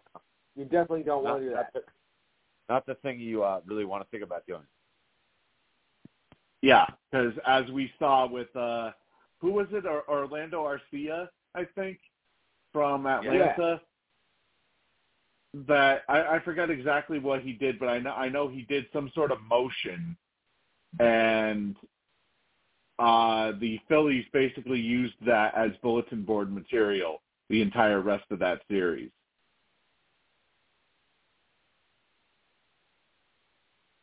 Yeah, that's not a good look. So, I mean, if I were to take a guess right now, though, probably still go with Philly, I feel. Yeah. Because Phillies made it to the World Series. They made it to the World Series last season. Another thing that you have to take into account as well is maybe they may be running with the whole unfinished business type of mentality. where, they came so close last season to potentially winning a World Series. And, I mean, obviously, I would think as well, they already have a big enough motivation in general just to compete for a potential World Series appearance. But also there's the possibility that if they have to end up facing off against Houston again, what better motivation could that be than to avenge the previous season's loss against Houston? Gotcha. Now, as far as the pitching matchups go, for Game 1, Texas and Houston, we have Jordan Montgomery going for Texas, and we have Justin Verlander going for Houston. So obviously, a huge experience advantage for Houston. Now, that's obviously Game 1 is tomorrow. Game 2 is Monday with Nate Eovaldi matching up against Framber Valdez, which, considering how Valdez's first start went, that may be Houston might be in a little bit of a pickle if Texas somehow wins Game 1, because I'm probably rolling with Eovaldi over Houston in Game 2. Yeah. Especially with the postseason he's had so far. 2 starts, 2 wins, a 1.32 ERA. Playoff Eovaldi has officially showed up. Right. Now, for the Game 1 of the NLCS, Zach Gallen will go for Arizona. 2-0 record with a 3.18 ERA this postseason so far. And for Philadelphia, it is currently to be determined as of now. So we'll see when that comes around what may potentially become of that. Also, some baseball notes. The Red Sox, they have officially turned the page and have fired pitching coach Dave Bush, as well as their a longtime member of their organization and most recent third base coach Carlos Fables. As well, they have also let go of longtime minor league pitching coach Paul Abbott, who had been with the minor league system for 13 years. His contract was not renewed, as well as assistant hitting coach Mike Montville, who had spent 3 years with Worcester of AAA. So his contract was not renewed. And all I got to say to this is good riddance. Yeah. In particular, Dave Bush. I mean, I'm sorry, if you hire a guy who had a career ERA of 4 and above, a 4.73 ERA, your pitching staff deserves to suck. For a guy who had a total of 5, 6, 7 major league seasons, parts of 7 major league seasons before washing out of the league, I'm sorry. Yeah, no. I'm surprised that they even added him on as the pitching coach back in 2019, especially after having just won the World Series a year prior. Hopefully this means that Boston's pitching will be a hell of a lot better next season. Has to be. We did all. It has to yeah, be. go ahead, Alex. Obviously the Boston staff next year has to be better. That team, that fan base, that emotion, they deserve better. So that's got to be a playoff team next year. The roster has to get set. And also, it's worth noting as well that apparently they have been turned down by every person so far that they've tried to recruit to be the successor to Chaim Bloom. That would not be the answer. I was not looking for that answer. if I'm on the parole board, I'm not looking for that answer. No one's interested in talking to him. That's a little bit tough. Well, the reason being is because of the roster turnover, or not the roster turnover, but the turnover at the position. I mean, this would be their fourth person in the last 10 years that they've gone through.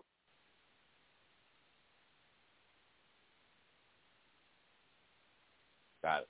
So, I mean, I can understand, they obviously would want a job with job security. They wouldn't want to potentially be ousted. And another thing, too, is I think they look at what Dave Dombrowski was brought in to do, which he ended up doing, which obviously he was brought in to win a World Series, and he did exactly that.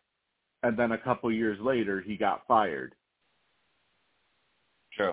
Then they bring in Chaim Bloom. They bring in Chaim Bloom to restock the farm system that Dave Dombrowski depleted. He did exactly that, and then he got fired. Yeah. So I guess the thing is that a lot of these prospective candidates are, well, I know one of them turned it down mainly because of family reasons, which, I mean, makes sense. He didn't turn it down because it wasn't appealing to him, because it was very appealing to him, but he turned it down due to family reasons in particular. So, but still, this should be a job, if anything, that should be one of the more appealing jobs, I feel, out on the major league market right now.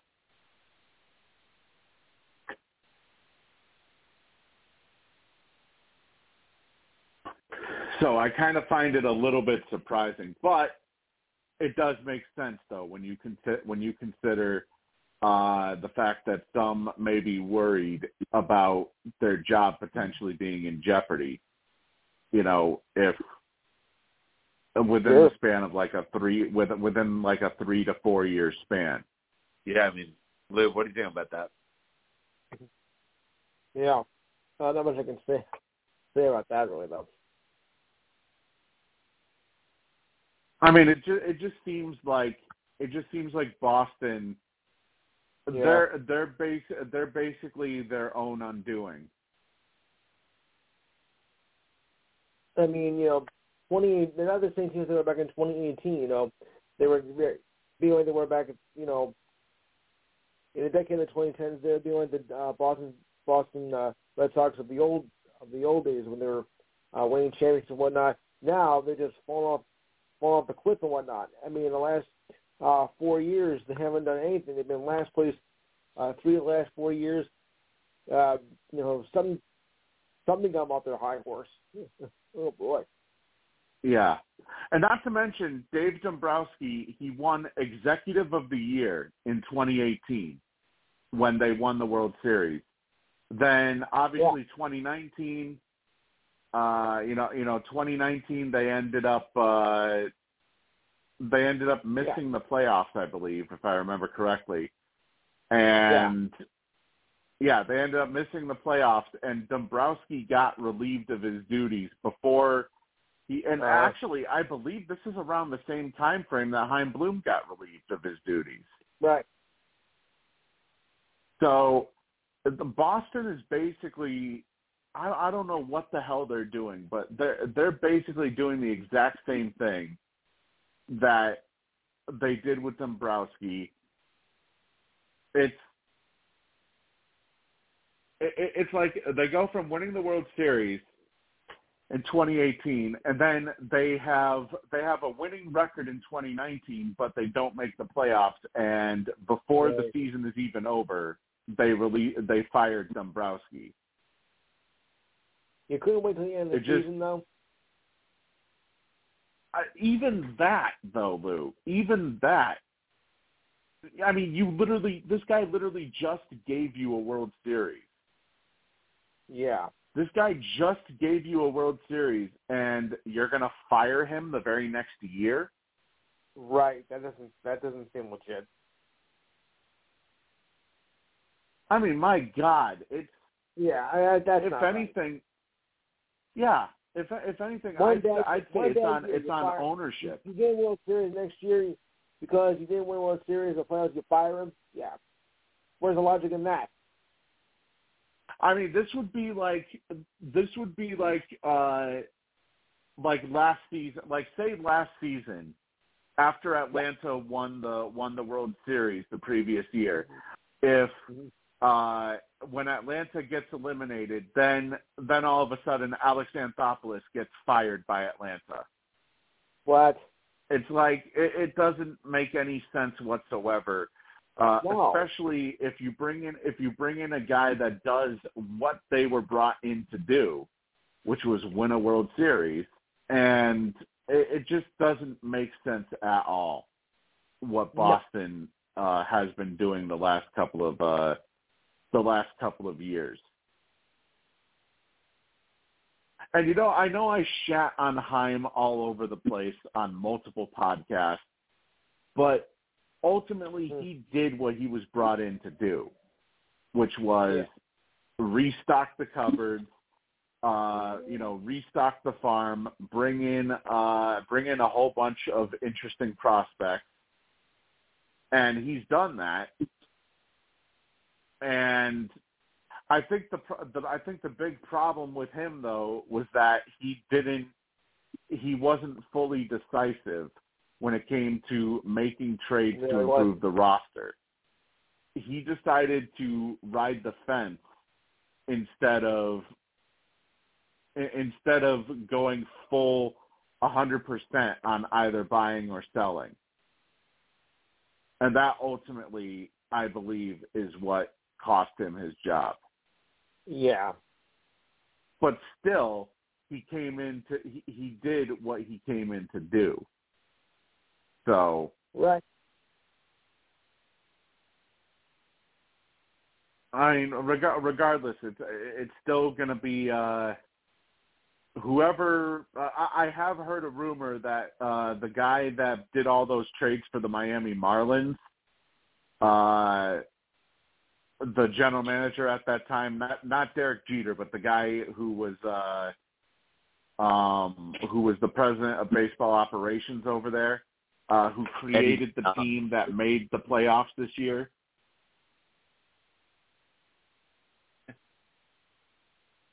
I forget the guy's name, but I heard he is one of the guys that Boston is looking at.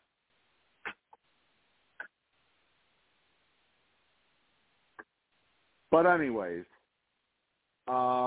we do have a couple of injuries here first. Brandon Woodruff underwent surgery yesterday to repair the anterior capsule in his right shoulder, and he is expected to miss most, if not all, of next season for the Milwaukee Brewers, which is a horrible news for the Brewers, considering the fact that he's a huge part of their starting rotation. So now he will basically miss his final year of team control.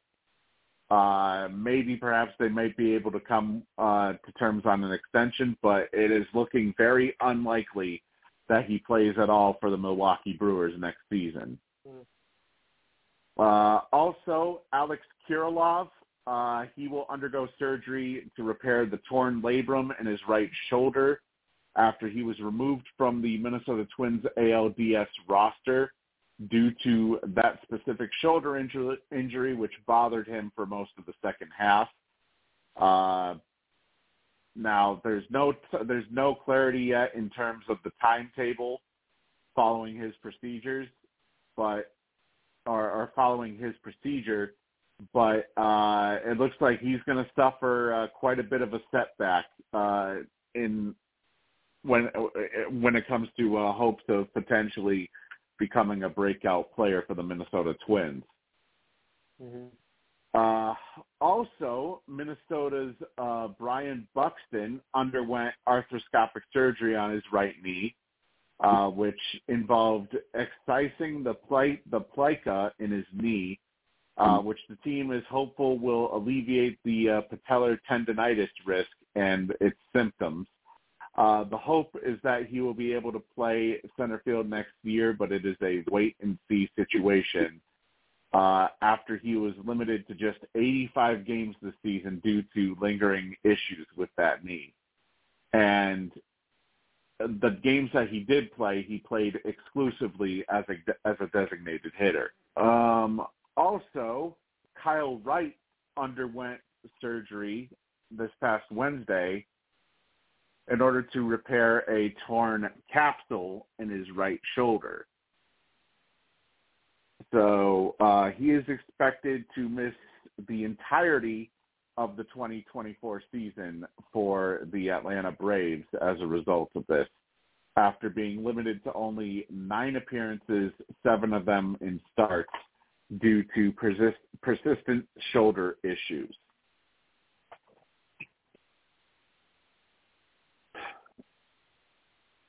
Now, however, though, let us go on to the NFL, where we will do our Whispers Wishes picks. And I got to tell you, I was right once again about the Patriots. Yeah. After being badly beaten by Dallas, oh my God, that is loud.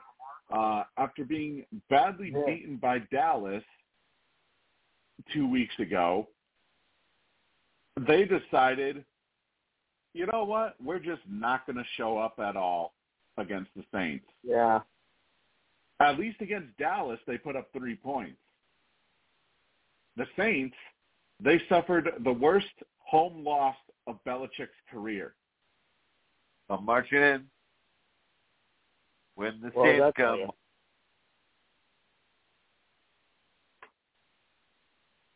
And based off of what I've heard that there could be quite a lot of people either playing or coaching for their jobs this week in that game against Vegas.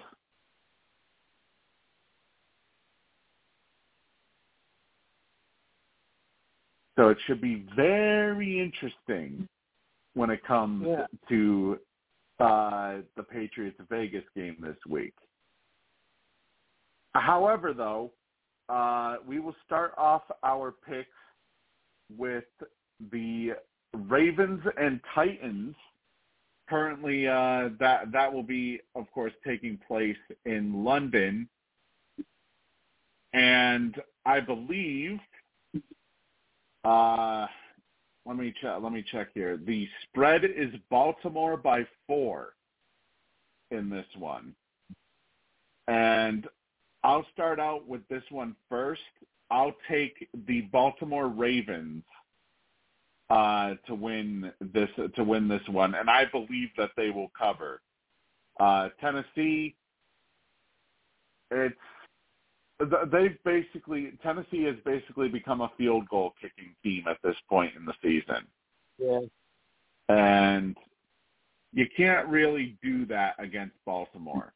So I've got Baltimore in this one. What are your thoughts on this game, Lou? No question. Alex, what about you? Yeah, Ravens have to be a play. I mean, they're coming in. They're actually bouncing back from a tough loss last week against Pittsburgh. But, yeah, Ravens are the better team. I see them winning by probably between 7 and 10. Yeah, I would be surprised if Baltimore, if this game is actually close. I would be surprised about this one. Then we have, of course, the 1:00 game starting. We have the Washington Commanders, who are 2.5-point underdogs against the Atlanta Falcons in Atlanta. And, I mean, just looking at the two teams in general as it is, on paper, Atlanta is better. Their record, 3-2 versus 2-3. I'm taking Atlanta in this one. How about you, Lou? Dirty Birds. All right, Alex. How about you? Yeah, I'm going on Jordan. Falcons. Yeah.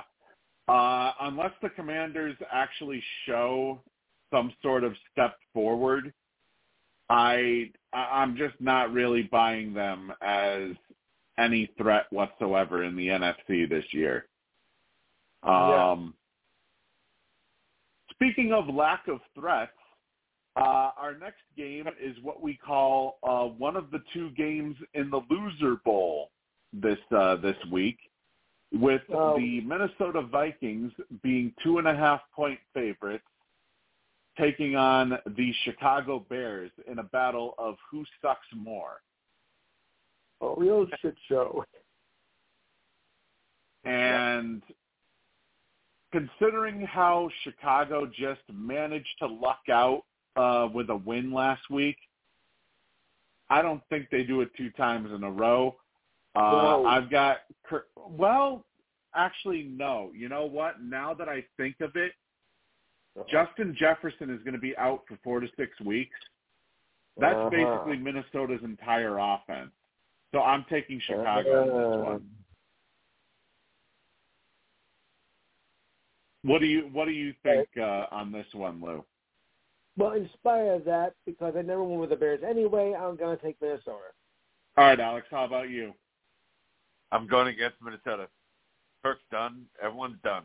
Hands up in the air. They're all shut out. They're done. I don't know. I just feel like Minnesota, they're going to really miss not having Justin Jefferson in that lineup.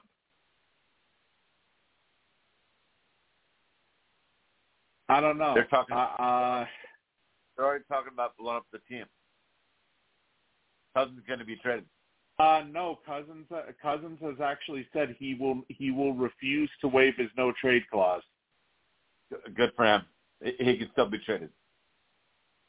No, he can't. Not if he doesn't waive it. Not if he doesn't waive it. All right, cool. We'll see.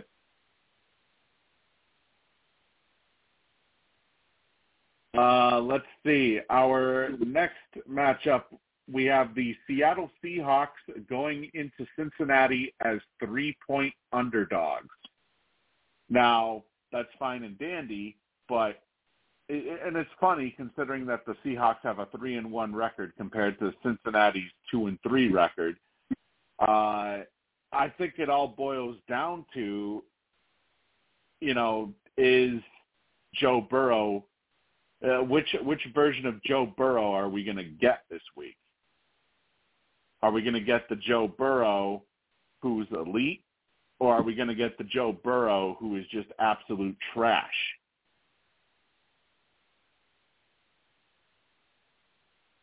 And with that being said, I mean, just to be perfectly honest, I don't. There is the possibility the Seahawks may be without Jamal Adams for yet another week. And Cincinnati, they don't really have anybody out, I don't think. I am going to go with Cincinnati in this one. Cincinnati by 3 points. I think they should be able. I feel it'll be a close enough game that they could be able to pull that off with 3 points. What are your thoughts, Lou? I'll go in Seattle. All right. How about you, Alex, on this one? Seattle and Cincinnati. I think, Steve, at home, Cincinnati's going to rally. It's going to be a defensive field goal game. I think Cincinnati's going to be there in the mix. I think probably stronger. They have injuries. Both teams do. Cincinnati's a very good team, and they're at home. I'm going Cincinnati. Right. That's a good Alrighty, team our right there. next match. Oh yeah, definitely. I think the big thing is that they need to get back to being to playing the same type of football that they had that brought them to the Super Bowl. Yeah. And it just so far we haven't really seen it. They lost it. Our next matchup, which may result in a potential murder, kind of like the murder we saw earlier today with Penn State 63-0 over UMass. San Francisco is 5.5-point favorites, which in my opinion should be a lot higher, especially since they're facing a Deshaun Watson-less Cleveland Browns team. And not just Deshaun Watson, they'll also be without Cedric Tillman and Joel Bitonio as well this week. And considering San Francisco isn't really missing anybody, I'll just say this right now. San Francisco, I think they easily cover, and I believe they could potentially run up the score on Cleveland. Yeah. What are your thoughts on this one, Lou? That's gonna be a mismatch right there. Oh wait, repeat the teams again. San Francisco and Cleveland. Like I said, mismatch. 49ers are gonna kill them. How about you, Alex? Do you feel the same way? Yeah, I mean, Cleveland's got a proud defense, especially, but Niners are pissed off. I mean, Niners are going to roll. Yeah, I don't think. I honestly don't think it's going to be even close at all. Like I said, we already saw one murder this week with Penn State and UMass earlier today, and I think it's possible we could see a second one tomorrow. Yeah. And let me just add also, Deshaun Watson got medically cleared last week off the concussion. Quarterback, off the massages. Mm-hmm. What a joke. He's cleared now for 2 weeks in a row. He's saying, no, I'm not suiting up. The coaching staff and his medical staff, they're saying you're cleared, you're able to play. Deshaun Watson right now is choosing not to play. Yeah. Interesting note.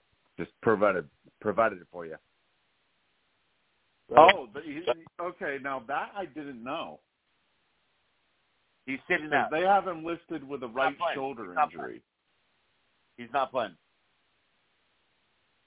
Because they had him, I know he's not playing, but they had him listed with a right shoulder injury. Stephen Lou. He's cleared. He's like, no, I'm not. Yeah. I don't feel good enough. The coaching staff and the medical staff gave him the green light. He's not suiting up. So they're like a standoff again. Deshaun, Jesus, give me a break. They gave this guy all this money. Suit up. Give me a break. What the? Yeah. And they gave this guy all this money. The most guaranteed money in the history of the league. Right now, it's like, Look what they did. I'm going to sit out. I don't play tomorrow. Wow. And the thing is, too, he didn't practice all week, too. Wow. That's just wow. Yeah. Okay, our next matchup, the Carolina Panthers go into Miami with huge underdog status.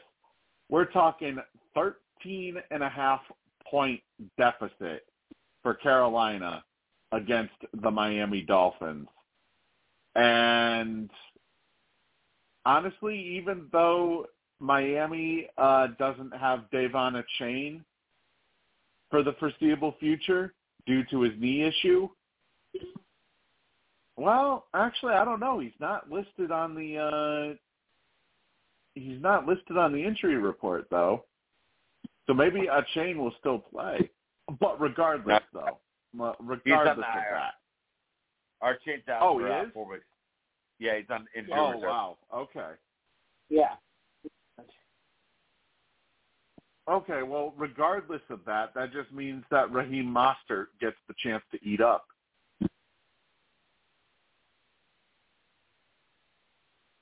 So with that being said, I still think even with the high spread count here, I still think Miami does it. I think Miami they handle Carolina with ease. I think it'll be more than 13.5 points. So I got Miami. What are your thoughts, Lou? I don't think you're going to see 70 points scored by them, but I think Miami's going to win. Yeah, no, I don't think you'll see 70 points. Not. Yeah. I mean, it's one thing. It's one thing to do it against Denver because Denver they have a coach who has a punchable type face. But I do think that the deficit will probably be high, but I don't think it'll be 70 points type high. Right. What are your thoughts, Alex? Yeah, I mean, I'm seeing this high-paced, fast energy offense. I've seen it in football, college and pros can run if it's snowing out or raining out a lot. I'm betting against them overall. I think long-term they're not going to win. So, wait, you think the Dolphins aren't going to win? This week, yes, Dolphins, but I think overall, the fast, the track overall lineup long term. Or Super Bowl. That's what I'm saying. Oh, okay, yeah. I was gonna say, how could you not have Miami over Carolina? But I see what you're saying though when it comes to long term, Super Bowl chances. It's a fun roster. And I mean, over the top, they have Waddle, Tyreek Hill, now Archain. I mean, they have the weapons. It doesn't translate. I mean, look at last year's playoffs. They lost on the road in Buffalo, and McDaniel was vaping. I'm vaping right now, which is great. I'm just saying. Yeah. There you go. All right. Our next matchup, we have the Indianapolis Colts who come into Jacksonville as 4-point underdogs against the Jacksonville Jaguars, and I believe they are without Anthony Richardson. Am I correct in saying that, Alex? Yes. It is time for Minshew Mania tomorrow. Gardner Minshew has started. Interesting. So, yep. Minshew against, and I believe this is against his former team, right? Didn't Minshew used to play for Jacksonville? Yeah. Yep. The heart of the enemy. Going right in there. Jacksonville will be without Zay Jones. Minshew. That's a Minshew game right there. Minshew's going to take that right there. I was thinking Jacksonville, but now that I think about it a little bit, Minshew. I think I'm gonna go with Indianapolis in this one. Because another thing you have to take into account is the potential revenge game. Yes. For Minshew, especially playing against his former team.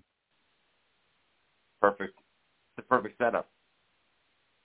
Yeah, so I'll go with Indianapolis in this one. What are your thoughts, Lou? Indy. All right, and Alex, I assume based off of what you were saying that you're going to go with Indianapolis. You can assume correctly. Yep. All righty. Our next matchup, the New Orleans Saints are 1.5 point favorites heading into Houston, which honestly I feel to me is kind of surprising that it's only 1.5, considering the fact that they're facing a team that is still, I mean, they're better than they were last year, but still trash as it is. Yeah, they are. And I mean, honestly, especially with Carr, it looks like he isn't even on the injury report with a designation. So it looks like he is good to go. It looks like Jimmy Graham, despite suffering that injury last week, he is good to go. Looks like, they don't really have anybody of note that's listed as out. I'm going with the Saints, and I think it'll be definitely higher than 1.5 points. I don't know what the hell the odds makers were thinking, giving the Saints only 1.5 points. You said they were thinking. Yeah. All right, what are your thoughts, Lou? No question, Saints. I mean, who said they were thinking though, right? Yeah, I mean, it makes you wonder, like, what do they know that would make people think that this would be a potentially close game? Huh. Question is, what were they smoking? It's kind of surprising, honestly. What are your thoughts, Alex, on this one? Yeah, I'm going Saints in that one. I mean, they're a team that's actually just growing week by week. And the cool thing is they're getting Derek Carr back. I know. He's got a history. I know. Everyone's got a resume, right? Can't judge. I mean, right. The guy's a pro athlete for a reason. Let's give him a chance, right? Back again. Right. You got Kamara. Now you got Michael Thomas from Ohio State healthy. Great receiver. You got Chris Olave, the younger Ohio State. I mean, Kamara. I mean, the Saints have a lot of weapons. They also have a really good defense. So if Derek Carr is healthy, I mean, yeah, I'm taking them. And that's the playoff team to me. Definitely, the Saints. Yeah. I'm kind of surprised, honestly, that, it's even that the spread is even as close as it is with what I've seen out of the Saints so far this season. I mean, definitely, especially with how they mopped Gillette Stadium with the Patriots last week. It's like,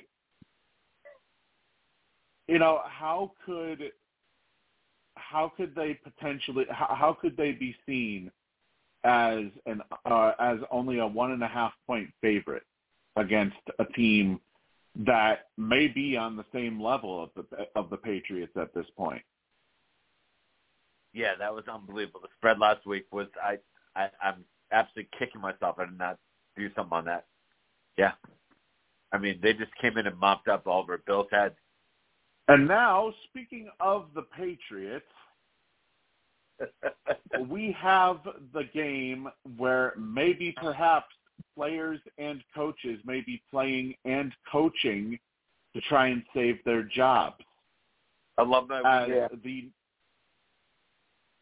As the New England Patriots are 3-point underdogs against the Vegas Raiders.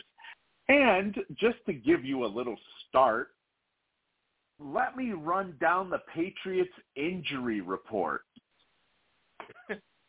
Cody Davis, out. Always a good time. With a knee injury.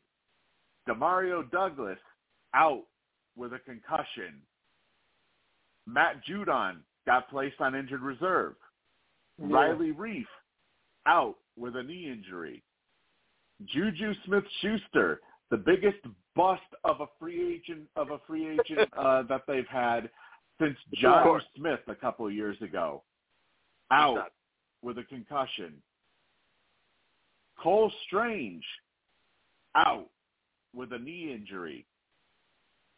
Tyrone Wheatley Jr., whoever the hell that is, out with a knee injury. Trent Brown, out because he just doesn't give a fuck at this point in the season. Nope. Well, I mean, he's not really out. He's listed as questionable, but I'm considering him out because he's basically going to be a turnstile again, like he was last week on the offensive line. So, some other names I haven't mentioned who are all listed as questionable. Christian Barmore with a knee injury. Kyle Duggar and Trey Flowers with a foot injury. Davon Godchaux and Jonathan Jones with ankle injuries. Mike Onwenu with an ankle injury.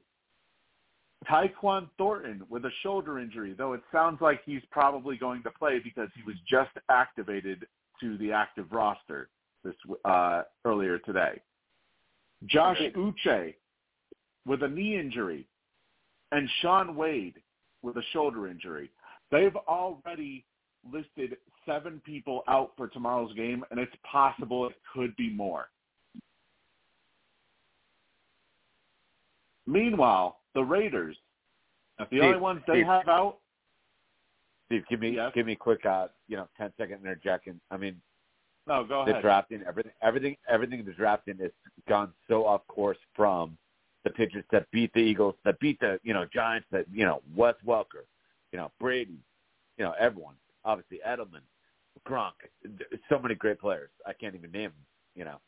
It's gone so off course from that. It's become a joke. The rest of the league is like, what are they doing? Kraft needs to fire Belichick pronto. Yeah, it makes you wonder if they lose. I mean, honestly, he should already be on the hot seat, but you have to wonder if they lose to the Raiders this week. I can tell you right now, this right now is the last winnable game that they potentially have before the bye week. If they lose this week, they are going. If they lose this week, they are going 1-9 headed into the bye week. They could be 2-13, 2-15. I mean, number 1 pick. It's getting that bad. Time to go. Yeah, number 1 pick, and I can guarantee you what Belichick's going to do. Instead of taking Caleb Williams, who's right there for the taking, he's going to either take a defensive player or he's going to trade down for quote-unquote value. I'll give you value. Value, really? Because fuck talent. Who wants talent when you can have all these draft picks that will likely reach on? They have to get rid of. With that being said, he's not running a tight ship. He's not being a good leader of that team. The draft picks, I'm sorry. Judon's great. Gonzalez to hit. They're both out for the year. They got to move on. Yeah, I think it's abundantly clear ever since Brady left. It's now really abundantly clear that it was Brady who was responsible for all those championships. And with that being said, I knew once Brady left, I knew he was going to be a shithole again. I knew it. And with that being said, even Brady has said on his own podcast that he looks at Patriots games now and he's saying, "What the fuck are they doing?" Disgusting. Yeah. They call play. I mean, what is it? After Tom Brady, the spirit of Brady, the one thing you should be able to do after remembering his beauty is call a play. They can't even get a first down. No. Now, here's one thing that intrigues me. The Patriots have signed rookie Malik Cunningham, who went undrafted out of Louisville. He's the guy who took over for Lamar Jackson. Yep. After Lamar Jackson got drafted. He ended up signing with the Patriots after the draft, and he got waived to the practice squad on roster cutdowns because for some reason Belichick that 1 week decided, I'm going to waive both him and Zappe, get both of them on the practice squad, and then re-sign Zappe a couple of days later. Perfect. However, they have signed Cunningham now to a 3-year contract. And normally when you bring somebody up from the practice squad, it's not on a 3-year deal. So something tells me that the Patriots have something planned here with Cunningham. Well, I would not be surprised if this is Mac Jones' last game as starter. Yeah, I mean, like you just said, there's a fine line. So if you have on a two-way, it's like almost like NBA or MLB. Once you sign them, after you bring it up 3 years, now they're locked into them. There's something going on there. There's some heat in the kitchen. Yeah, because I mean they could have just as easily brought him up as a call-up from the practice squad and then send him back down next week. The fact that they're signing him to a 3-year deal tells me that either A, they're afraid a team is going to take him off of their practice squad, or B, that this is going to be Mac Jones' last start as a New England Patriot. Oh, I hope so. And with that being said... Lou, do you think Mac's done? Yeah, do you think he's a goner? Steve, I think it's the end of the road. There's so many different things that are coming together right now. It's like every week it gets worse. Like anything that can go right is going wrong. I think it's done. The thing that sticks out to me was when Mac decided to. One of the number one things you don't do as a quarterback is throw a cross-field pass. I mean, that's opening it up. Like, if you're on the right side of the field, you don't throw to the left side. And the same thing, vice versa. If you're on the left side of the field, you don't throw all the way over to the opposite side. Across the grin. And that right there, when he did that for a pick six, I mean, that basically cemented that, yeah, he's fucking done. And not just that, there's now rumors that he has lost the locker room and he has lost the coaching staff as well. Disturbing. I mean, yeah. But, I mean, he didn't do anything to right the ship, but the ship was already sinking because, A, the coaching was terrible. B, the offensive line has not been good. C, obviously, he doesn't have weapons. So, I mean, did he have was he in a good spot when he signed up for that? No. They gave him none of the stuff he needed to succeed. They didn't even give him the pencils. He failed the course. But he was in a terrible spot the whole time when the Patriots drafted him. They did nothing to make his life easier. Maybe he becomes maybe he goes to the Saints, or, you know what I mean, like a team like that, the Falcons, or, he'll bounce around a little bit. But, I mean, Mac Jones, the Patriots did not do anything to make his life better in the right way. I mean, they failed Matter that. of fact, I'll put it this way. If they lose this week, Mac Jones gets traded next week. He's out. He's out. Who's going to take him? A team that needs a quarterback? Arizona, maybe? Is he looking good? I mean, yeah. Yeah. Arizona, yeah. I mean, well, I don't know if he's starting. It's there is the possibility that maybe with the correct, like if he has an actual offensive line around him and he has actual weapons to throw to, maybe he could potentially succeed. It's been absurd. They have never added weapons in New England. I'm like, what? Are you kidding me? They won't do it. Is that Belichick? Or, I mean, dude. And the one weapon that he did have, Jacoby Myers, is the one that's playing against him this week. I'll tell you right now, expect another blowout this week. I am going with the Vegas Raiders. Garoppolo. It's not only the Jacoby Myers revenge game. It's also the Jimmy Garoppolo revenge game. Right. Expect both of them to light up that secondary. I'm not going to give you a score. I'll just say that it's going to be a blowout. What are your thoughts, Lou, on this one? Yeah, I'm going to be a major blowout.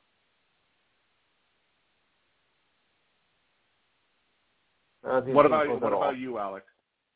Yeah, I mean, you never you can't choose your schedule, right? But floundering right now, the Patriots are kind of like without an identity right now. Boom, look who you're playing. Oh, Jimmy G, he's gonna come for your soul right now. Raiders win that game by 7. I mean, no, that's the way it is. Look at that matchup. Now, like Jimmy G from the past, he never, dude. The second Brady left, they were never respecting Jimmy G to give him that spot. He should have been the quarterback all the time. After Brady, I thought, damn. Oh no, he left before Brady. He left before Brady left. That's true. Jimmy G. Matter of fact, when he left that same year, I believe, that they won the Super Bowl against the Rams. Oh, that's right. But I mean, that'd be so much fun if he was there now. Like, he's a quarterback. I mean, I like the guy. I think overall, Devontae Adams, Josh Jacobs, Patriots have to prove to me that they can score. Right now, I mean, I'm going Raiders. Oh yeah, I honestly I would prefer, if I had my pick of quarterbacks, I would prefer to have to have Jimmy G as a quarterback right now. Yeah. I always like the guy. Matter of fact, that's what every Patriot fan wanted post Brady was for Jimmy G to eventually be the successor. But at that time, we had no idea that Brady was going to jump ship to Tampa. So, no, we didn't. It's hard to, like you said, it's very hard. You can't plan for stuff like that. So it's like, 10 years ago, you could be like, oh, I should have done that. But, no. It's a very hard decision to make. They didn't know what was going to happen. I mean, Jimmy G right now would be a perfect Patriot, but it's tough to, like you said, the stars don't always align. Right. All right, our next matchup, we have the Philadelphia Eagles, who are 7-point favorites against the New York Jets. And just to top it off here, the Jets will officially now be without Sauce Gardner, who is out with a concussion. And not to mention, they also are without Brandon Echols, Justin Hardy, and DJ Reed. So they are down 4 cornerbacks for this game. That. No bueno. And I just I knew it was going to be a blowout to begin with, but this just makes it even further, the fact that they don't even have Sauce Gardner available for this one. I've got the Eagles very handily. I like that, Steve. You know me. I'm looking at the line right now. Putting that money right now. Love it. Yeah, no Sauce Gardner. Are you kidding me? That's it. Sorry, Lou. Next time, Lou, trust me. Every pick for the next half hour, you got the first voice. Give me the first voice. I'm a huge Eagles fan. You guys know that. I'm pumped up. Right. So the Eagles missing 3 starters defensively. No. As Lou said on a great show earlier, Jets are missing a couple starters. Eagles are going to go into a middle, I would say, 14, 17-point win. I'm going Eagles. All right. What about you, Lou? Well, I hate to go against the Jets, but with the way they are, I had no choice but to go with the Eagles. All right. Our next matchup. Oh, I'm sorry. Go ahead, Alex. Sorry, Steve. What's the spread right now with the Eagles? What is it, 7 or 5? +5? -5? Well, let's see. On our game's gridiron, it's 7, but let me check the updated one. Let me see what they have. Eagles. It's Eagles by 6.5. Mm-hmm. So if they win by 7, you win. If they win by 6, you lose. Wow. Yeah. That's a good pick. I think it's going to be a field goal game. Jets are going to hang around. Zach Wilson's kind of coming to life. That's my 2 cents. All right, how about our next matchup? The Arizona Cardinals are 7-point underdogs in L.A. taking on the L.A. Rams. And with Cooper Kupp returning, despite trading away Van Jefferson to the Falcons for a 6th and 7th round pick in 2025, which in my opinion, I'm kind of surprised that they've decided to move on from Van Jefferson here. Hello? Mm-hmm. Sure. I'm sorry, did I cut out? No, I was saying he didn't show a lot. Van Jefferson. Right. Oh, okay. Got to move those Yeah, guys. I mean, Get a but pick. If they're not didn't showing, he have? get a pick. Didn't he have like 5 touchdowns or something in his first year? Yeah, he had a good little run. You know, sometimes time to move on. Then kind of a win-win, both teams. Let him start over. Yeah. But I will say though, with the emergence of Puka Nacua, and also not to mention Cooper Kupp returning, that kind of necessitated this move. I feel for the Rams to make this type of move.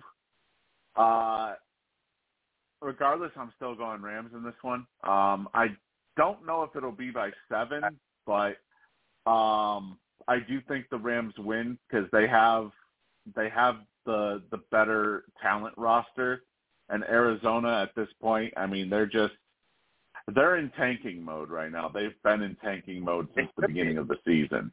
They've been winning against teams like the Giants. They didn't even want to, but they just did. But I agree with you. They're in full tank mode. They should be. Yeah, they should be. Exactly. What are your it. thoughts, Lou? Wait, repeat that again. Arizona and Los Angeles, the Rams. Oh, Rams. All right, Alex. What about you in this one? Yeah, I mean, I wasn't, terribly blown away by the Rams showing, when we were playing them last Sunday. Overall, though, I love Stafford. I think the Rams are a legit team. They're kind of in flux. That's a good way to say it. They're kind of rebuilding. I'm going to take them tomorrow. Yeah, I would be surprised. This is one of those games where I would definitely be surprised if Arizona even comes close at all, especially considering the Rams are better on paper and so far from what they've shown on the field as well. All right, next matchup, the Detroit Lions are 3-point favorites going into Tampa Bay to take on the Buccaneers. And I got to say, I think I kind of agree with this one. Detroit, they're a much different team compared to what we've seen in recent years. I mean, last year was the start of the Dan Campbell buildup, and with how they finished off that season, and now all of a sudden you see them becoming the new kings of the North. I mean, I've got Detroit in this one. What are your thoughts, Lou? Detroit and Tampa Bay. Lions. All right, and how about you, Alex? Yeah, guys, I love you. I agree with you both. I mean, there's a transformation, right? There's a new shift, a new change in the guard. Dan Campbell, I mean, awesome coach. There's a whole lot of momentum, energy coming out of Detroit. So, yeah, I'm taking the Lions. And that's going to be a team that's in the mix to get into the Super Bowl, which is unbelievable. Think about it. Goff was like, how am I Lions? Goff and his wife embraced it. Now they almost got to the Super Bowl last year. I'm a big fan of the Lions a little bit. Yeah, Goff's career has seemingly been on life support almost, it seems like, the last couple of seasons. He's reborn. Huge move. Yeah, it's unbelievable. Right there. People are like, what? How's he, number one pick? Now he's reborn. I love it. That's a great story, I think. Detroit's a very live underdog. Trust me, for the NFL, they can win it all. Oh, definitely. I agree with that. I believe, especially coming out of the NFC, I have them. I don't know if they can get past San Francisco, but I've got them as a potential sleeper pick. Yeah, got to give much respect. That's awesome. I mean, I love the overall makeup. The biggest thing is the mentality. So it starts with the top. I mean, Campbell. I mean, the coaching staff's great. They're really buying into it. It's a fun team. All right. Next matchup, we have the New York Giants. The New York Giants. Oh boy. Here we go. Yeah.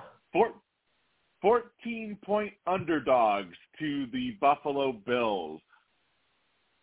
And wow. Yeah. Pardon my French. 14 points. Yeah. Wow. It's like you don't want to do it, but you want to do it. 14 points is that's the universe. That's a lot of points. Man, I mean, I gotta say, they might lose by 30. I'm gonna bet against it 14 points. You know what the funny thing is though? Could they actually play better without Daniel Jones? It might be true. Yeah, it might be. Which is a scary thing for Giants fans.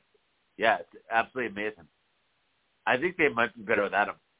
I know. I get shot verbally. People, I know a lot of Giants fans. That's not the guy. That's not the guy. Daniel is not the guy. Say that again. He's not the guy to me. I don't think he's the guy to lead the Giants. They have a lot of great players. I've always respected the Giants. I'm not talking about them. I'm saying I don't know if he is the leader. I don't know if Daniel Jones is the leader. I mean, I could just say it now. I don't think he's anywhere close to being a leader for them, and I still believe that he never even deserved that contract. They're not going to win with him. Never going to win with him, which is sad. But I mean, move off him next year or what? Would you roll with him or not? I mean, it all depends on where they are right now. If they have where they are in terms of the draft, if they have an opportunity to get either Caleb Williams or Drake May, I'm sorry, but if I would find some way to move that contract, and I mean, what's funny is they may end up having to eat that contract potentially. Oh yeah, that they gave him. But if I have a shot at getting Drake May or Caleb Williams, I'm sorry, I'm taking that opportunity. Yeah, 100%. I mean, right now they have the worst net points in the league at -91. Well, I mean, Steve, honestly, there's been a breakdown on all levels. So, obviously, any offense in football, there's 4 levels. Receivers up top, on the top of the list. The Giants have no production from receivers. They get a step down. You got Waller. You have tight ends. You have offensive line. Left tackle, right tackle, whatever. They've been failing miserably there. They're 0-2 right there. They have 2 terrible sections right there. Receivers over the top. They have no speed to take the defense off. They have no, Michael Irvin, nothing. Then you drop back. I mean, quarterbacks fail. F. Now he's injured. Saquon, they had to beg back. They hardly did not deserve him to come back. You remember that? He came back begrudgingly, fuck you too. I'll take 1 year. Now he's injured. I mean, wow. They are a dumpster fire. The Giants are a dumpster fire right now. I mean, it's amazing. They're not hidden. They don't have any good spots on any of those levels I just said. I mean, break down a team. Give me the Patriots. Give me the Raiders. I mean, you can do that for 5 days, but, like, the Giants are not winning on any levels on their team. Travis has been terrible. That's it. I mean, it's amazing that we go from the type of season that they had under Brian Dable last year to all of a sudden now starting off 1-4.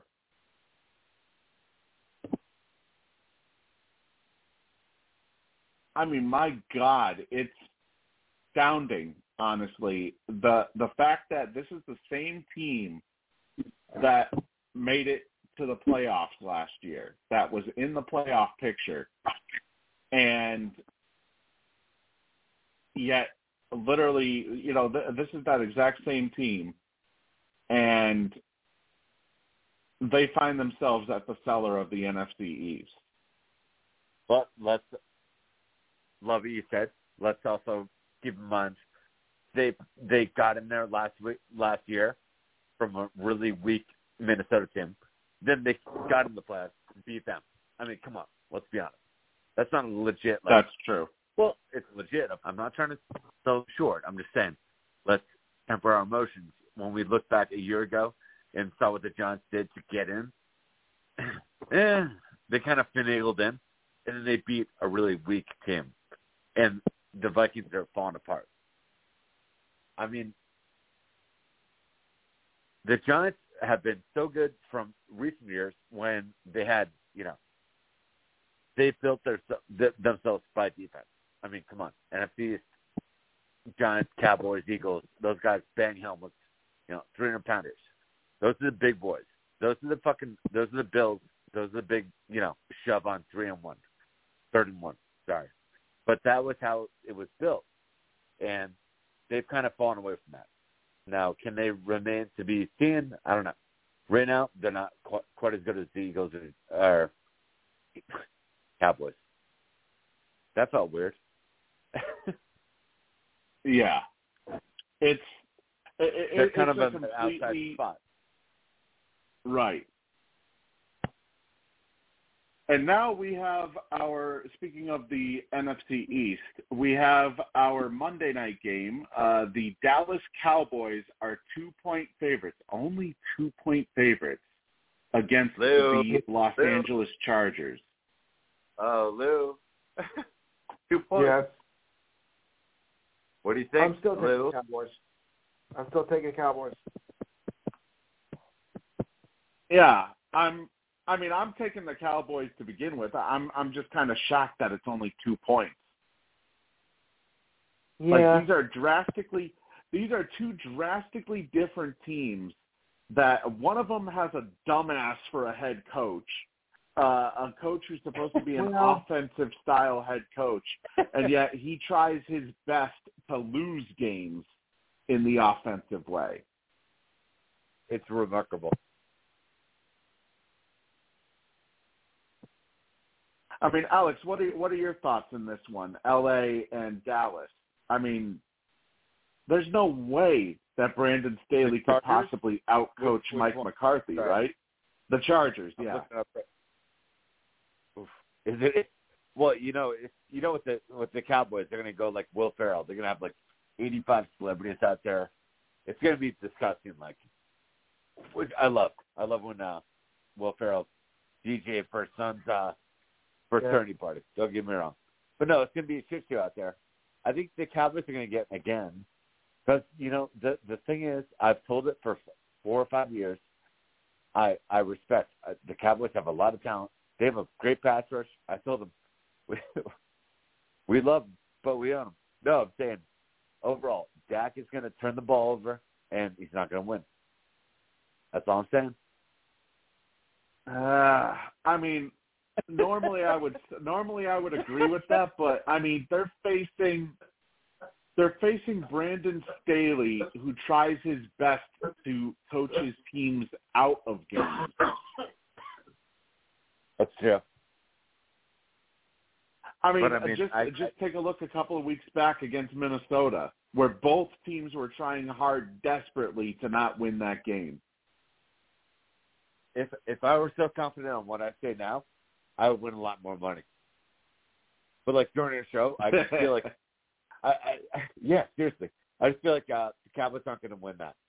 That's going to be a close deal, dude. The thing is, it's so early in the year. People are going to suffer loss. You know, people have a loss. It's not like the end of the world. I don't think in that matchup they're going to win. It's not the end of the world. They're not going to win. Right. Yeah. I mean, and we have seen those starts where Justin Herbert does have of course. one of those big ass games. Imagine if you're in the NCAA, if you lose like a random Saturday, you might be effed. You might be screwed from like overall. NFL, you can lose and just move on. They're going to lose tomorrow. That's it.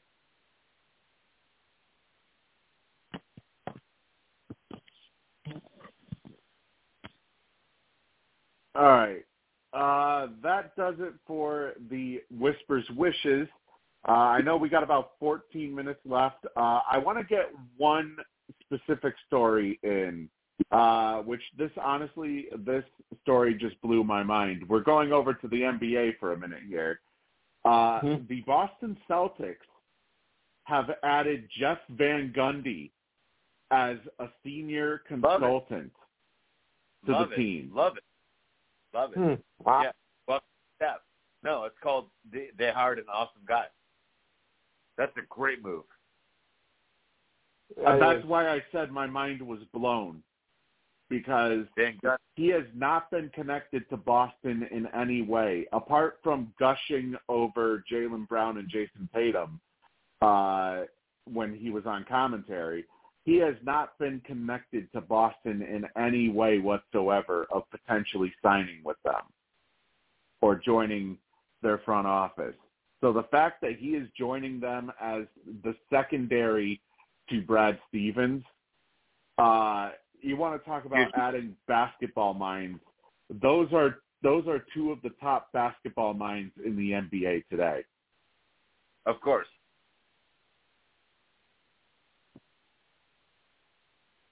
I mean, I am just... Lou, do you want to chime in? What do you think about Van Gundy? Celtics? That is a great move. Wow. In the interest of time, yeah. Huge move for the Celtics. You know, it builds on tradition. You know, you add the people who believe in your vision. You want the right people in there that are really teaching these players, teaching the kids how to play. Great move. Right. I mean, this is a guy who led the Knicks. He led the Knicks from 95 to 2001 to 420 wins and 248 losses, winning 8 playoff series and making 1 NBA Finals appearance during that period. Yeah. Then he went to the Rockets with a 182 and 146 regular season record, but unfortunately never got past the first round. Then not to mention, you know, ever since retiring from coaching, he's been on ESPN with Mike Breen and Mark Jackson. However, for some reason, in maybe the most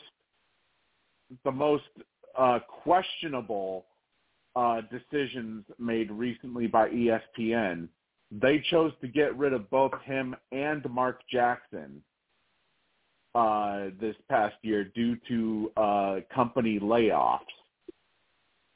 And it's worth noting as well, he served as Team USA's head coach at multiple international competitions over the past couple of years, being the head coach for the 2017 FIBA AmeriCup, as well as the qualifiers for the 2019 World Cup. And not to mention, he has also worked with both Jason Tatum and Jaylen Brown in the past as well. I believe they were part of that 2019 World Cup. Yes, sir. Yeah, no, he was connected to that too. Yeah, and the thing it says here in particular, he will be working in the basketball operations department, and he will also spend time between both the Boston Celtics and their G League affiliate, the Maine Celtics. So he's going to be doing a lot of work with the Boston organization. And I mean, this is just one of a series of changes that they've made this preseason. Bringing in Charles Lee and Sam Cassell as well as veteran assistant coaches. Not to mention Sam Cassell, he won a title in 2008 with Boston. Bringing in new, it's not a change of the guard, right? They're not trying to give it the whole blowover, but you need new energy. You need new battle. Like those guys, they win those chips. They know those rings. Cassell, they know how to do battle, right? I mean, they're on the doorstep. The Celtics need new coaching to get in there and really light their ass on fire. Pardon my language, but they do. They're right there on the doorstep, and that's the pick. I think in the East, that's my pick. Yeah, it's very odd, with Boston. I was talking with Jim earlier, and actually he told me that Boston is basically trying to put just about everybody on notice by everything that they've done this season so far, including not just bringing in Drew Holiday, but now they bring in Jeff Van Gundy as an assistant. I love that move. I mean, that's a great move. There's no negative out of that. That's an awesome move. Such a cool move. I mean, that's a great move. They're really going all in. A lot of people were saying too that if they weren't able to get Ime Udoka a couple seasons ago, that they should have gone for Jeff Van Gundy as a potential coaching option. Well, we'll see what happens. And there's get hired in about 2 months after the season starts. You'll see. Van Gundy could very well be the Celtics coach in about 5 months. You know that. Yeah, that's what's making people wonder. It's making people wonder, is he being brought on so coach. that if they do move on from Joe Mazzulla at all, right, that he'll be brought on as the replacement? Steve, do you think he would come in if he didn't know that? Yeah, he's battling for the top spot right now. Oh yeah, absolutely. No, I think Van Gundy is the next coach. If there's a stumble, and that sounds bad, I know, but I mean, come on. You watched the Celtics coach last year. I think Van Gundy's better. Van Gundy's going to be the next coach. Man, I got to tell you, there's a lot of promise, I feel. You think he is Van Gundy next coach or not? Mm-hmm. Yep. It's possible. In like 2 months. I'll put it that in like way. 5 months. 2 months, 5 months, like around the All-Star break. I think it all depends on how the season goes. He's the next guy. Van Gundy's brought in there. He's the next. He's on tap. He's on deck.